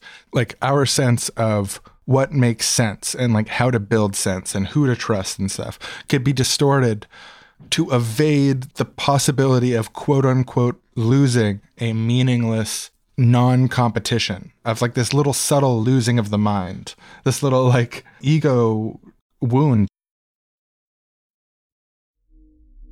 And now it is time for another segment of Technology Can't Save Us. Okay, so obviously technology alone can't save us, but I wonder if there might be a way to have sort of like a platforms of freedom socio-technological fix, some sort of help for dealing with this sort of internet debate interaction. Yeah, I think technology definitely can't save us, but it might be able to help us on this kind of stuff. Because, I've spent a lot of time watching people argue with each other on the internet, and it feels like people make a lot of the same mistakes over and over again all the time. And there might be ways for technology to help us mediate conversations between people to help them be a little bit more productive. You know, all those sorts of conversational best practices you are told are good things, like try to summarize the other person's position in a way that they agree with. Don't jump to random other topics when you're both discussing one topic.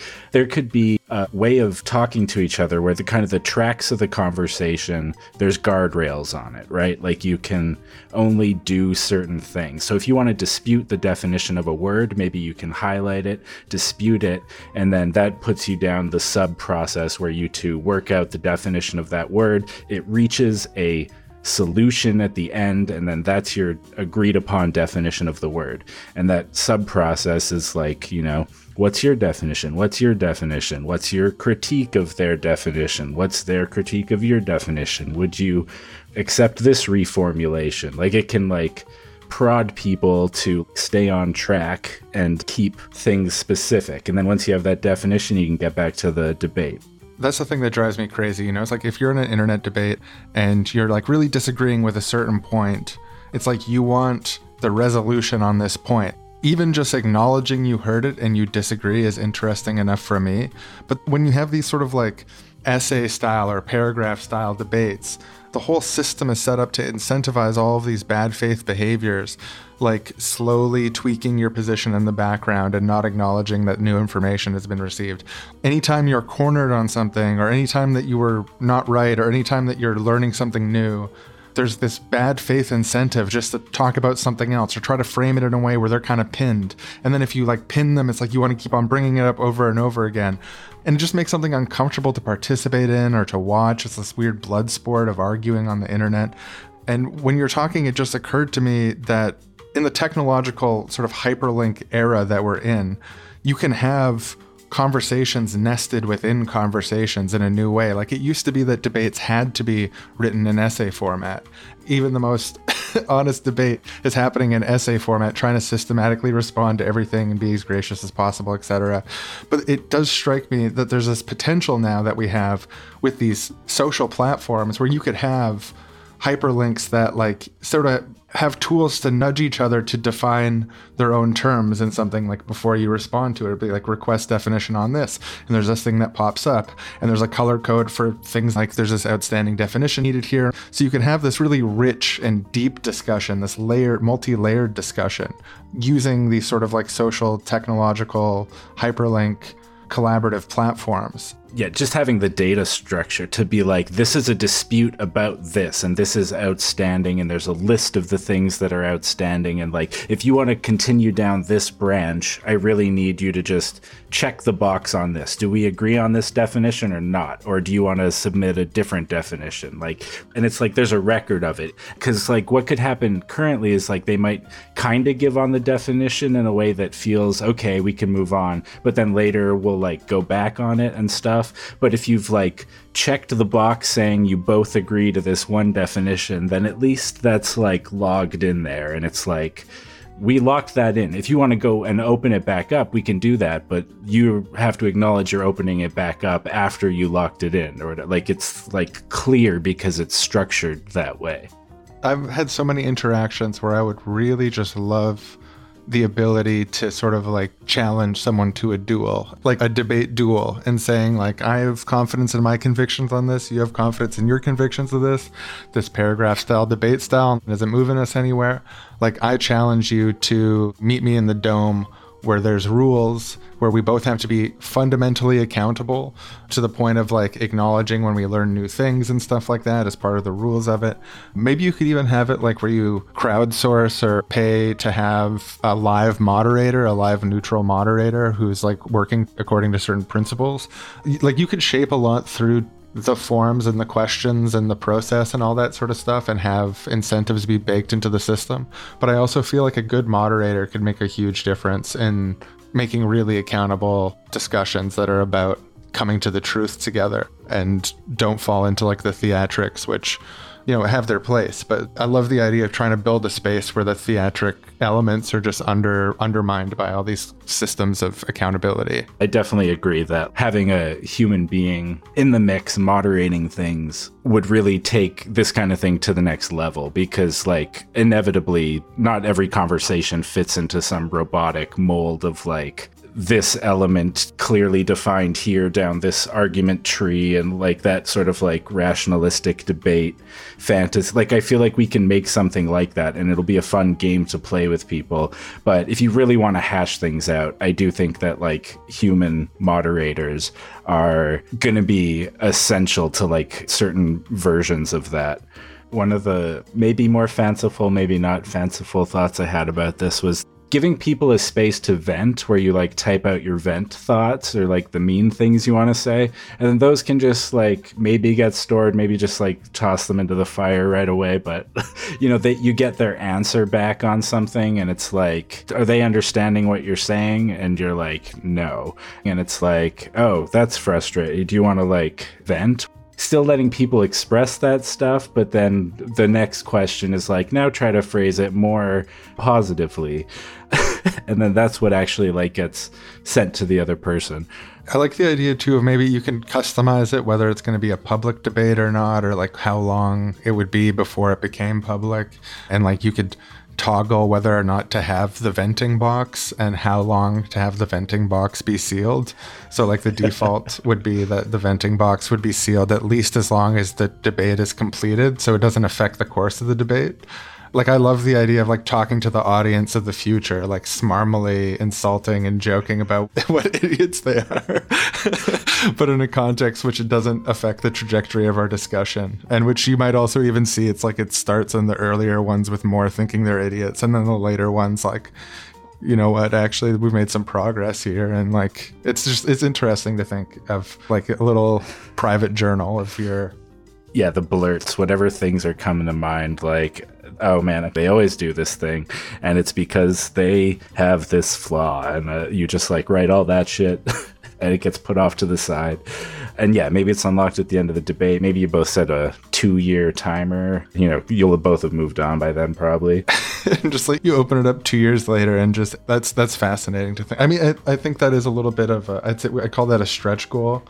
There's something beautiful, like the polemics can be beautiful as well. They just really do cloud people's thinking if their dignity is impugned. So that's why you gotta do it privately. Yeah, I just thought like it happens so much like that we might just have to build it into the system somehow to allow some release valve for that stuff, because you know, these are important topics and you get riled up talking about them sometimes.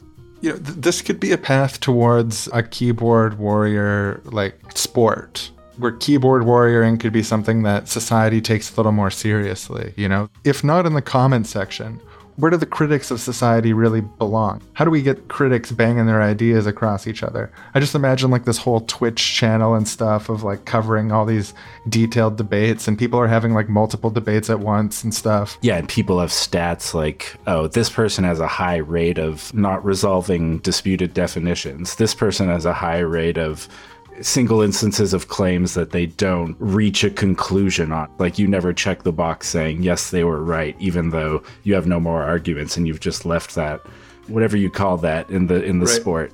It's like they have a high rate of that. Oh, yeah. He's a bad boy. He leaves people hanging like that. He says some stuff that should probably be left for the venting box. That's what I love about him.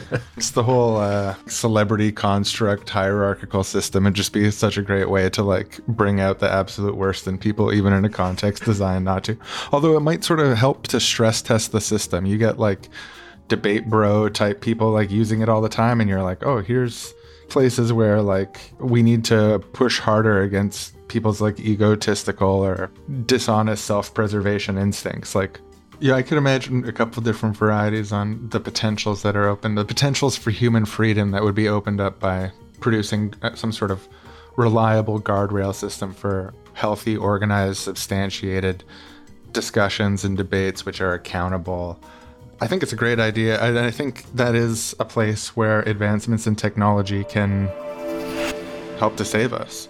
To be frank, dare I say it, it sounds like that could actually really help in a lot of ways. Yeah, I think we could save ourselves using technology. Right. And the power of that really does not come from the technology, but the wisdom about how to have good structured conversations, which comes from people, but then also the inputs that are coming from users is really what's going to create the value on something like this. But I think that is a cool platform of freedom idea. I think we're going to need a lot of platforms of freedom like that in this area and others if we want to turn the digital information age into one that is liberatory and not repressive. It becomes really easy to focus on the repressive potentials of these technologies. And it's important to remember that they also hold a lot of potential for like really great stuff that could help people have more harmonious, just, fruitful, meaningful lives together. We've got an ongoing series for donors and, you know, members of the Seriously Wrong community. So I just wanted to give a shout out for that. It's how we're able to put on the show, how we're able to do this stuff. If you chip in $6 a month, you get access to a bunch of bonus episodes, including our Platforms of Freedom series, where we talk about other platforms of freedom than that one, although that one will probably come up again at some point in the future. And we also investigate advancements and ideas and proposals within the world of this socio-technological matrix that are actually starting to happen now. So if you're not already a member and donor to the show, hey, why not chip in $6 a month? That's sweet $6. It makes a huge difference and allows us to put out more content, do more research, and hopefully over time grow to the point where we can hire people and do a lot more stuff. So a little shout out to that, and thanks to people who already donate. We couldn't do the show without you. Absolutely. We wouldn't be able to do this if we didn't have enough money to live. So thanks again.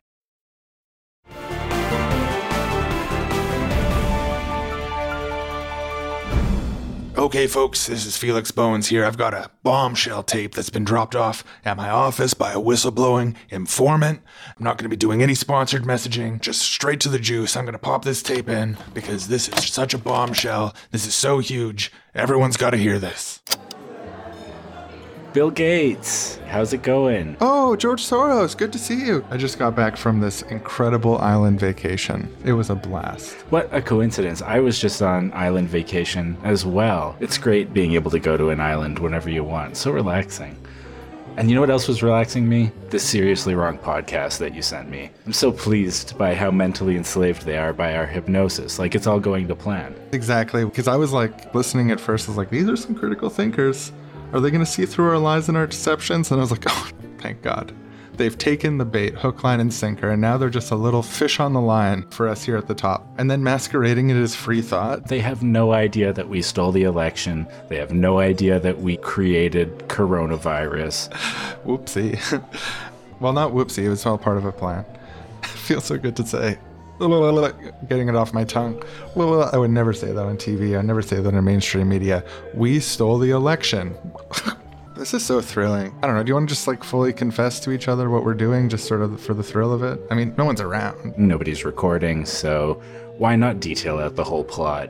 The CIA and FBI, they had thousands of agents voting multiple times in elections. They'd go there in disguises. Mustache, hat, sunglasses. One time in a suit, another time in a dress, another time jumpsuit, sweats. And, they're going in with the IDs of people who are dead or just completely fictional people. We had thousands of suitcases stuffed with completely fake ballots. Polling workers changing votes with pencil erasers and scanning ballots multiple times for Biden. Biden. We created this whole lie of the paper trails, the audit trails, VVPATs. It's all just a lie. We had sleeper cells fake the data. We changed the vote totals from Italy remotely. We moved them to Italy, changed them. We had all these secret 5G chips installed in every voting machine, and that connected directly to the headquarters in Italy. But the real servers were in Germany. Of course. Obviously. We created a new type of encryption where the signal itself is fully hidden, invisible. And the secret of that is obviously from the sacred power of the magic sword. Yeah, all those scientists wondering, why haven't we been able to analyze the sword for public science? And it's like, we're using it to impose our will in secret. If they knew half of our Hitlerian sword magic, they would be up in arms. So that's why I'd never say this in public. And that SEAL Team 6 comes in, tries to steal the files, but we sent wave after wave of Italian police to stop them. Mm-hmm. Heroic battle, hundreds of Italian police secretly died. Yeah, it was totally covered up. And that... Oh, of course, yeah. When something like that happens and then you fully cover it up, it feels... It's amazing. For us, it's about control. That's what makes us tick. It's also just fun to get away with something. It's like sneaky fun, Oops, right under people's noses, Yeah, and we put messages in TV about this and they still don't notice. We hide these secret messages on SNL and in sitcoms and yeah, they don't even see it. It's so fun to do that. Yeah, and if people start asking too many questions, just add them to the Clinton death count, if you know what I mean. The Clintons have endless creative ways to cover up their killings of people. It's too bad they're not here to confess with us. They would be overjoyed. Bill and I sometimes have little confessionals on the phone together. Bill Clinton, obviously. You, Bill Gates, and I have a different sort of relationship. Different Bill. Good friends. Good friends. Crazy thing is that the predictions of when Trump would come back, first January 6th, then March 4th, and then August 13th. A lot of people interpreted that as sort of like a cargo cult. When the end of the world doesn't come and the cult leader says, oh no, it's really coming at this other date. But the reality is that, Trump was going to be reinstated as president every one of those times until we were very sneaky and we stopped him. Even on smaller scale things like the Wrong Boys debating with their internet friend, who it seemed like wasn't reading their posts or wasn't reading the articles, but really we just went in and changed those science articles ourselves and even went so far as to change subtly the ways posts were worded in both directions to increase confusion, removing the word I think in front of a statement or adding words like unlike you or I expected better. Sometimes it's hard to turn these naturally gracious and attentive internet commenters against each other. We really pulled out all the stops. Every avenue was explored and exploited. We even had Tom Hanks bring all of his subterranean slaves up from underneath the compound and had them go and vote. So not a stone was left unturned. We did it all sipping tropical drinks while we relax and scheme and plot, which is really what I love doing, scheming and plotting. I know you're a big schemer, a big plotter. Right. I mean, this is the first step towards the thrill of the confession. The thrill of the private confession that no one will ever hear. Sorry, Thomas, could you freshen our drinks? Oh, and take this weird thing, Thomas. I don't know what it is. It's like a microphone? I don't know. I didn't notice it until now, but it looks weird. I thought it was decorative, that old-timey microphone-looking thing. It's like a funny lamp or something. Right, yeah, like an old-time sort of radio, like 1920s, 30s radio decorative lamp. Is that what it is? Oh, that is what it is. Okay, thank you. And freshen the drinks? Please, Thomas. A shocking tape. Blowing it all open. The facts on the table. I'm Felix Bones, and this is Narrative Wars.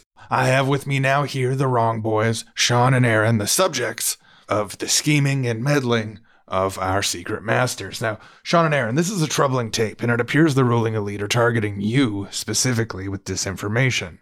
Do you now admit the election may be stolen? Oh, absolutely not. I would be very comfortable saying, and I think Sean is also comfortable saying, that this is 100% a forgery. We believe in these systems fully based on our online research, and no forgery is going to shake that, okay? Absolutely. I think it's embarrassing that anyone would believe this. Sort of look at them like, huh? Like, are you all right? But boys, this tape has been authenticated now by numerous independent agencies. No less than a dozen high-level whistleblowers have come out and confirmed its accuracy. This is no longer a matter of speculation. These are as hard facts as we ever see. I personally would like to just know what other motivations those quote-unquote whistleblowers have for saying that. Because, I mean, It's baffling, really, why they would lie. They're working for Russia, maybe? Yeah, maybe someone's threatening their families, like with a gun, like we'll kill them if you don't say it. That would make sense. You know, Felix, sometimes you just have to pick apart these lies. This is one of those cases, you know? It's a clean election, legitimate, clean president. That's enough of this, okay? It's nonsense. Forgeries. No, it really seems like you two are refusing to look at the evidence, which is plainly in front of all of our eyes. Just because you previously committed to a position in public, why are you so invested in your fragile egos, and why can't you just say, I was wrong? It's not a big deal to be wrong. Now, the evidence is clear. Look, it is a big deal, Felix, to say you were wrong when you weren't. It's a huge deal, Felix. We would never say that, no matter the evidence. The evidence that would cause us to say that couldn't exist. Right? It couldn't happen. And that actually just makes us more certain that we're right, because they wouldn't make all these forgeries. Like, why would they keep on making these forgeries if they weren't really worried about what we've found out, what we've stumbled onto? Now, the election's legitimate. That's the real question. That's the real question. We're expected to eat this rotten food of a narrative? No thanks. Yeah, we don't gobble the lies. Yeah, if you brought us here today, Felix, to gobble some lies, well then, sorry. You're out of luck. We only eat the truth. And so, despite the Wrong Boys obstinately refusing to admit that they'd made an innocent mistake, the evidence was now clear. And so naturally, serious people from all sides of the political spectrum, because we have more in common than we have different, came together to take on the elite for once. Rachel Maddow, the Q Shaman, Anthony Fauci, Mike Lindell, the Mike Pillow guy, the cast and writers of SNL. You know, everyone was able to come together and rationally look at the facts. They teamed up with all three formerly disagreeing triplets, the two adult children of the old married deathbed guys, the single mother conspiracy theorist, Felix Bones, and the Normal Tonight guy. They all wanted to come together to impartially look at the facts and come to conclusions together. But the Wrong Boys weren't interested in that. They're too caught up in the zero-sum internet debate mentality to really look at the evidence. The cowardice was staggering to anyone who read the full conversation. And so the power of the secret elite, which the Wrong Boys had now been made willing pawns of, mere rubes perhaps. Yeah, rubes is appropriate. The secret elite, they're swift in their response. Both Headline Block and Headline Cops were fully implemented. Perfect information control under the direction of the hierarchical leadership of both state and market forces. They arrested every freethinker in America and put them in election fraud camps, where they were assigned prison labor, and their job for the rest of their lives was to continue stealing elections for people like Joe Biden and Hillary Clinton. Mike Lindell tragically was shot in his own home in a midnight no-knock raid, and even this didn't awaken the Wrong Boys from their slumber. Some people were just too far gone. Yeah, unfortunately, because the Wrong Boys had been in a heated internet argument about this issue on the wrong side of history, they couldn't accept it, because to accept that they were mistaken was a mismatch with their own sense of self. Their own idea of themselves as a skeptical, independent researcher would be shattered if they admitted that they'd been taken in as a rube. So they were never able to see the truth. And the secret elite were able to take control. The end.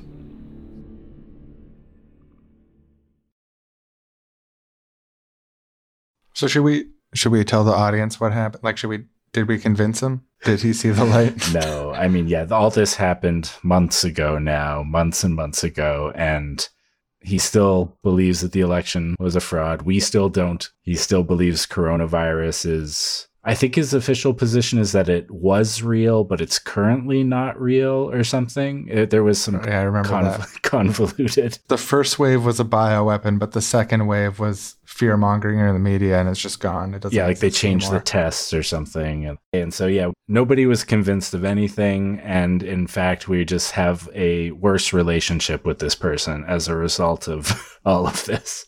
He did acknowledge that one thing, that paper ballots thing, and that this one Hydra head of the conspiracy was lopped off, at least temporarily. For all we know, he might still be out there just believing it again.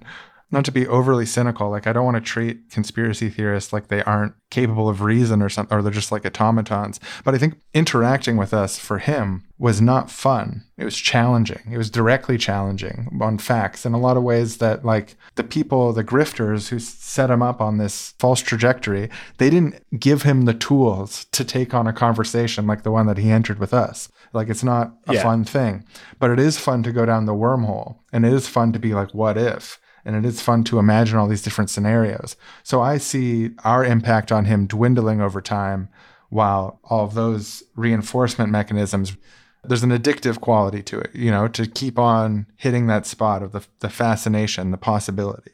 I saw someone on Twitter say this after we posted the first episode, that we were maybe debating a feeling more so than debating any of these particular facts. Like that's what was relevant. Just this sense of like things are going badly, and like I feel like it's closing in on us. They've stolen this election, the coronavirus situation, the lockdowns, all of it. Just this feeling of like the elites are closing in on me, and like justifying that. And it wouldn't really matter what facts we brought to the table, because unless we could change the world, change the situation so that there wasn't so much horror going on right now, therefore there being this need to like explain it in a framework that like makes sense to you based on how you've seen the world in the past and whatnot. When I think about it like that, I have more sympathy for him than when I think about all these specific debates and the ways in which I felt like he was being dishonest. When I think about him being scared about what's going on in the world and trying to find ways to explain it to himself, it doesn't make it okay, but it makes it less alien to me. Like why is he doing this? I still don't know what to do about it. Well, and this coming up during the time of coronavirus also just makes sense, in that we're living through this really sort of scary and unsettling time where it really is more of a challenge now than in earlier eras of my life to just feel like everything's probably going to be okay, because we're seeing all these things like not being okay, and we're seeing the governments and corporations fail to address medical crises. I feel like I've just gotten a sense for the first time of like, oh, when the effects of climate change are reaching higher extremes than they're reaching now, it's really likely the political class is going to be sitting on their hands and fucking it up, just like they fucked up coronavirus. And like that sense of hopelessness is something that I don't think I'd ever felt as strong as in the coronavirus crisis personally. I think a lot of people are feeling sort of alien and distant, and we're having less social interactions than we're used to. And like, there's all this stuff going on.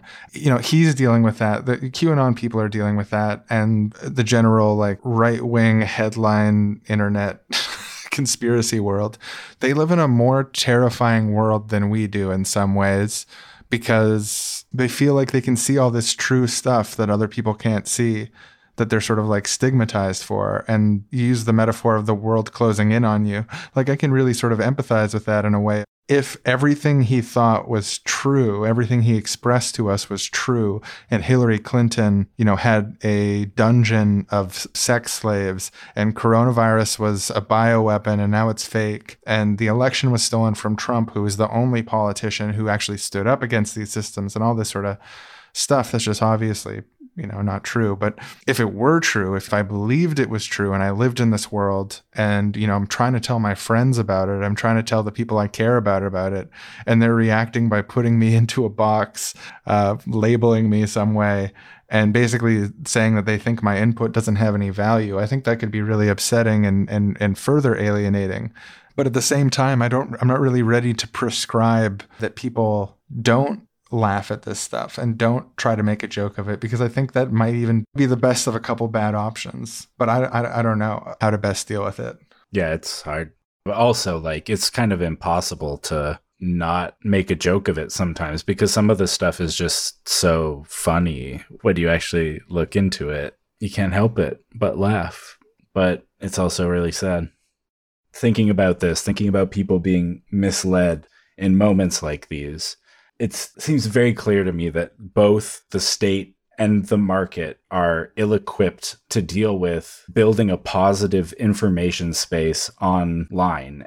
how to deal with misleading headlines within a state capitalist system seems impossible, because the fundamental motivation to lie to people in almost every one of these instances is personal gain, profit, power in either the market or the political system. We've set up these hierarchical ways of managing society. Those with the most capital, those with the most political power decide how things go. And people mislead the public in order to get it and in order to maintain it. And until we have a system that doesn't have that fundamental motivation, I feel like these types of lies are going to continue to be perpetrated on people, and we're going to continue to have mass misinformation campaigns that are well funded in order to benefit powerful people. Until they're no longer motivated to do that, it's going to keep happening.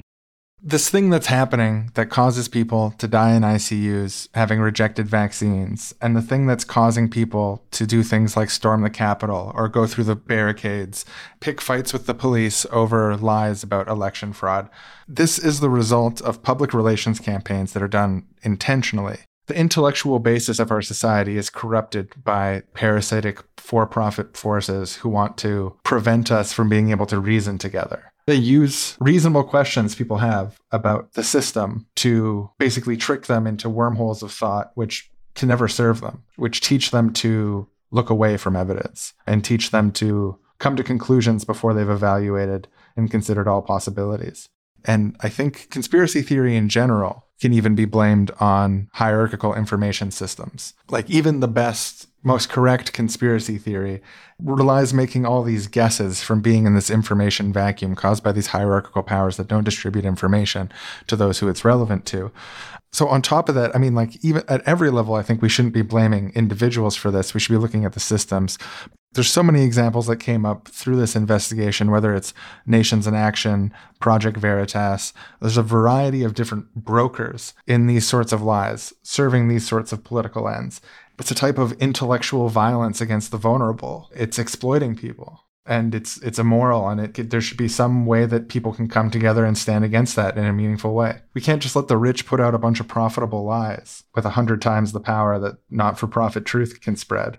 Because, yeah, I mean, people on an individual level, we can also spread information about how to not be victimized by disinformation, and that's definitely helpful. But we need to get to the root of the problem. We can't just expect individuals to know whether or not the headline they're reading is reflecting the contents of the article accurately. I mean, that's just an unreasonable expectation. We need to put the burden on these institutions. And start building our own institutions, because ultimately, like, if we want a better information world, we have to start prefiguring that ourselves. We have to start creating solutions to these problems, to specific versions of these problems on smaller scales and bigger scales, to the extent that we can with the tools that we currently have, which for the record are really powerful. Like computers are very powerful tools, which is kind of the whole problem, like how easily disinformation is spreading over these networks. But if we want solutions to these misleading headlines, to these lies being spread by powerful people that don't rely on the market solving the problem and don't rely on the government regulating the problem away necessarily, if we want real community solutions that come from the bottom up, that are neither state nor market, truly mutual aid information, fact-checking, interpretation, understanding communities that can work together to try and fix these problems, we have to build that ourselves. We have to build it together. We have to build it and then use it to fight back against this stuff or to override this stuff, to become more powerful than it, to stamp out the bad information systems with better information systems that we build together. This has been the Seriously Wrong podcast. You made it to almost the end. Yeah, you wouldn't want to miss what's coming up at the end. Don't stop now. If you look at the timer on the podcast, there's still enough left for real content there. Like right now, this is part of the end. This is sort of like the down ramp coming to the end. But then it's like, you know, we don't want to just end on a down ramp. It's like you want to have a little bouquet at the end. So that's what we've done, produced a bouquet. Hopefully you like the show as much as we like making it. If you want to become a donor to the community, you can get us at patreon.com/seriouslywrong. Get access to all the bonus episodes. There's also a contact form on our website. We love to hear from people, ideas that were inspired by the show or things that you want to see us cover or just feedback on what we're doing. Anything like that is super greatly appreciated. You can also leave reviews on iTunes, Stitcher, and the rest of them and all that. Tell your friends about the show. Any of these things is massively, massively useful to us. The greatest gift you can give us as a podcast. Any of those things really, really helps. I'm also especially curious to hear on social media, comments or whatever. What solutions do you think are there to problems like this? What experiences do you have with your family members and stuff like that? We put our episodes up on YouTube, often a vibrant comment section there as well. Really curious to hear from people about how they've been dealing with this reality bifurcation, this multiple parallel realities supported by institutions thing that we've seen over the coronavirus crisis and people in their lives who have been touched by these hostile information systems. So look forward to hearing from all of you on that in the days to come. Yeah, and thank you for listening. Thank you so much. And now we'll go to the bouquet. Thank you. Sheeple, they're just living normal lives. They're just trying to get by. They just wanna be happy. 'Cause believe it or not, sheeple are just like you and me. Sheeple is filmed in front of a live studio audience. Okay, I think I've got my elaborate and comical scheme to trick Zach into critical thinking. Okay, where are my lobster traps? I think I need to test this Rube Goldberg machine again. If it doesn't work, this whole thing could fall apart. Zach, what are you doing here? And why do you look so sad? Oh, Lambert, it's that obvious, huh? You look like you just saw your family get turned into lamb kebabs. You know, it's been so long since Critically Thinking Sheep put out a video, and I'm waiting, and well, it dropped. Here, will you just watch it with me? It's easier than explaining. I'll show you. For sure, yeah. Hi, everyone. Critically Thinking Sheep here. I'm sure you're wondering where I've been. I've decided I need to be honest with my community. I'm a proud sheeple, a proud sheep, and I've been serving a wolf agenda for a long time, and I've known it was wrong, and I kept doing it for money, and I need to put forward a full confession. Wolves with nice watches and suits kept taking me out for dinner, giving me money. They had a candidate, Wolf Sheep Murder, and they wanted a flock of sheep to support him uncritically. They told me his name was just a way to trigger sheep and it wasn't serious, and I took the money. But I soon realized it's not just a name. Wolf Sheep Murder really does want to murder sheep. And that's supposed to be a surprise? Anyway, I told myself I was doing some sort of satire, that no one would really go to the slaughterhouse expecting a slide. But then I started getting emails. I'm going to the slaughterhouse tomorrow. Thanks for being the only person I trust. I just ended my marriage because my husband didn't understand the truth about Wolf Sheep Murder, and now I'm taking my children to the slaughterhouse. Thank you for everything. They paid me more and more, but it wasn't enough. I can't stand the parade of death. The line of innocent faces walking into the meat grinder, all for my private benefit. I can no longer do this show. I can't lie to people anymore. Anyone who participates in the Storm the Slaughterhouse event will be killed. Don't go. What we really need to do to solve this crisis of disinformation might sound utopian, but it's the only choice we have. We need to start engaging people from a young age in critical democratic processes. We need to build a society which doesn't shut people out and make their voices not matter. We need a system which doesn't have information silos and hierarchies which leave gaps in the information that require speculation and conspiracy to make sense of. We need to make sure it's no longer safe and profitable to traffic in lies for profit and power as I've done. We need solutions that are commonly held and operated, neither state nor market, to allow people to make sense of the world together in an organized way. And we need to dissolve the power of the wolves at the top into the hands of the sheep and into the hands of everyone. A commune of communes, where resources are distributed according to need. An ecological and directly democratic sheep society. Otherwise we'll be cursed with these lies and distortions that wedge gaps between us and our neighbors forever. We'll be unable to fulfill the promise of Sheeptopia, a land where all can speak and reason together. Reason towards increasing freedom. If you believe my lies, I'm sorry, but the truth can set us free. I'm sorry for what I did. Now we can start the work of rebuilding. The truth is more complex, more varied, and more beautiful than the lies I was paid to tell. Wolf Sheep Murder is a liar, a criminal, and a murderer of sheep like us. And sheep need to recognize that the wolves in power want to eat us. We can't build conspiracies to pretend that's not the case. This will be the last video I make. I wish you all well in your lives. Remember, think critically. You can see now why I'm so upset. Yeah, geez. That's tough. Good on him. I think it's good for you. I mean, to confront the fact that Critically Thinking Sheep was lying this whole time and that this is all a scam is probably going to be good for you. It's never easy to be wrong, I don't know. but now you can start building up from a solid foundation. So Okay, so obviously they got to him, right? I don't know if they're threatening his family. I don't know if they just paid him off. Earth to Zach. Just telling the truth right now. This just makes it more clear than ever. I need to join that protest at the slaughterhouse. Zach. Nope. I've made up my mind. You're a brainwashed slave to the system, and I'm a free-thinking sheep on my way to the slaughterhouse. Good day to you, Lambert. Oh, man. Later that night. Now, welcome back to Action Sheep News. Tonight, tragedy at the slaughterhouses. Now, despite multiple warnings from sheep leadership, the Storm the Slaughterhouse event went forward when members of a fringe conspiracy group broke into the slaughterhouse. These tragic sheep were immediately captured, held, and processed for meat. Among those deceased in today's disaster include local goofball and beloved roommate, Zach Shepherdry. Jesus Christ. He was 25. Imagine having a roommate like that.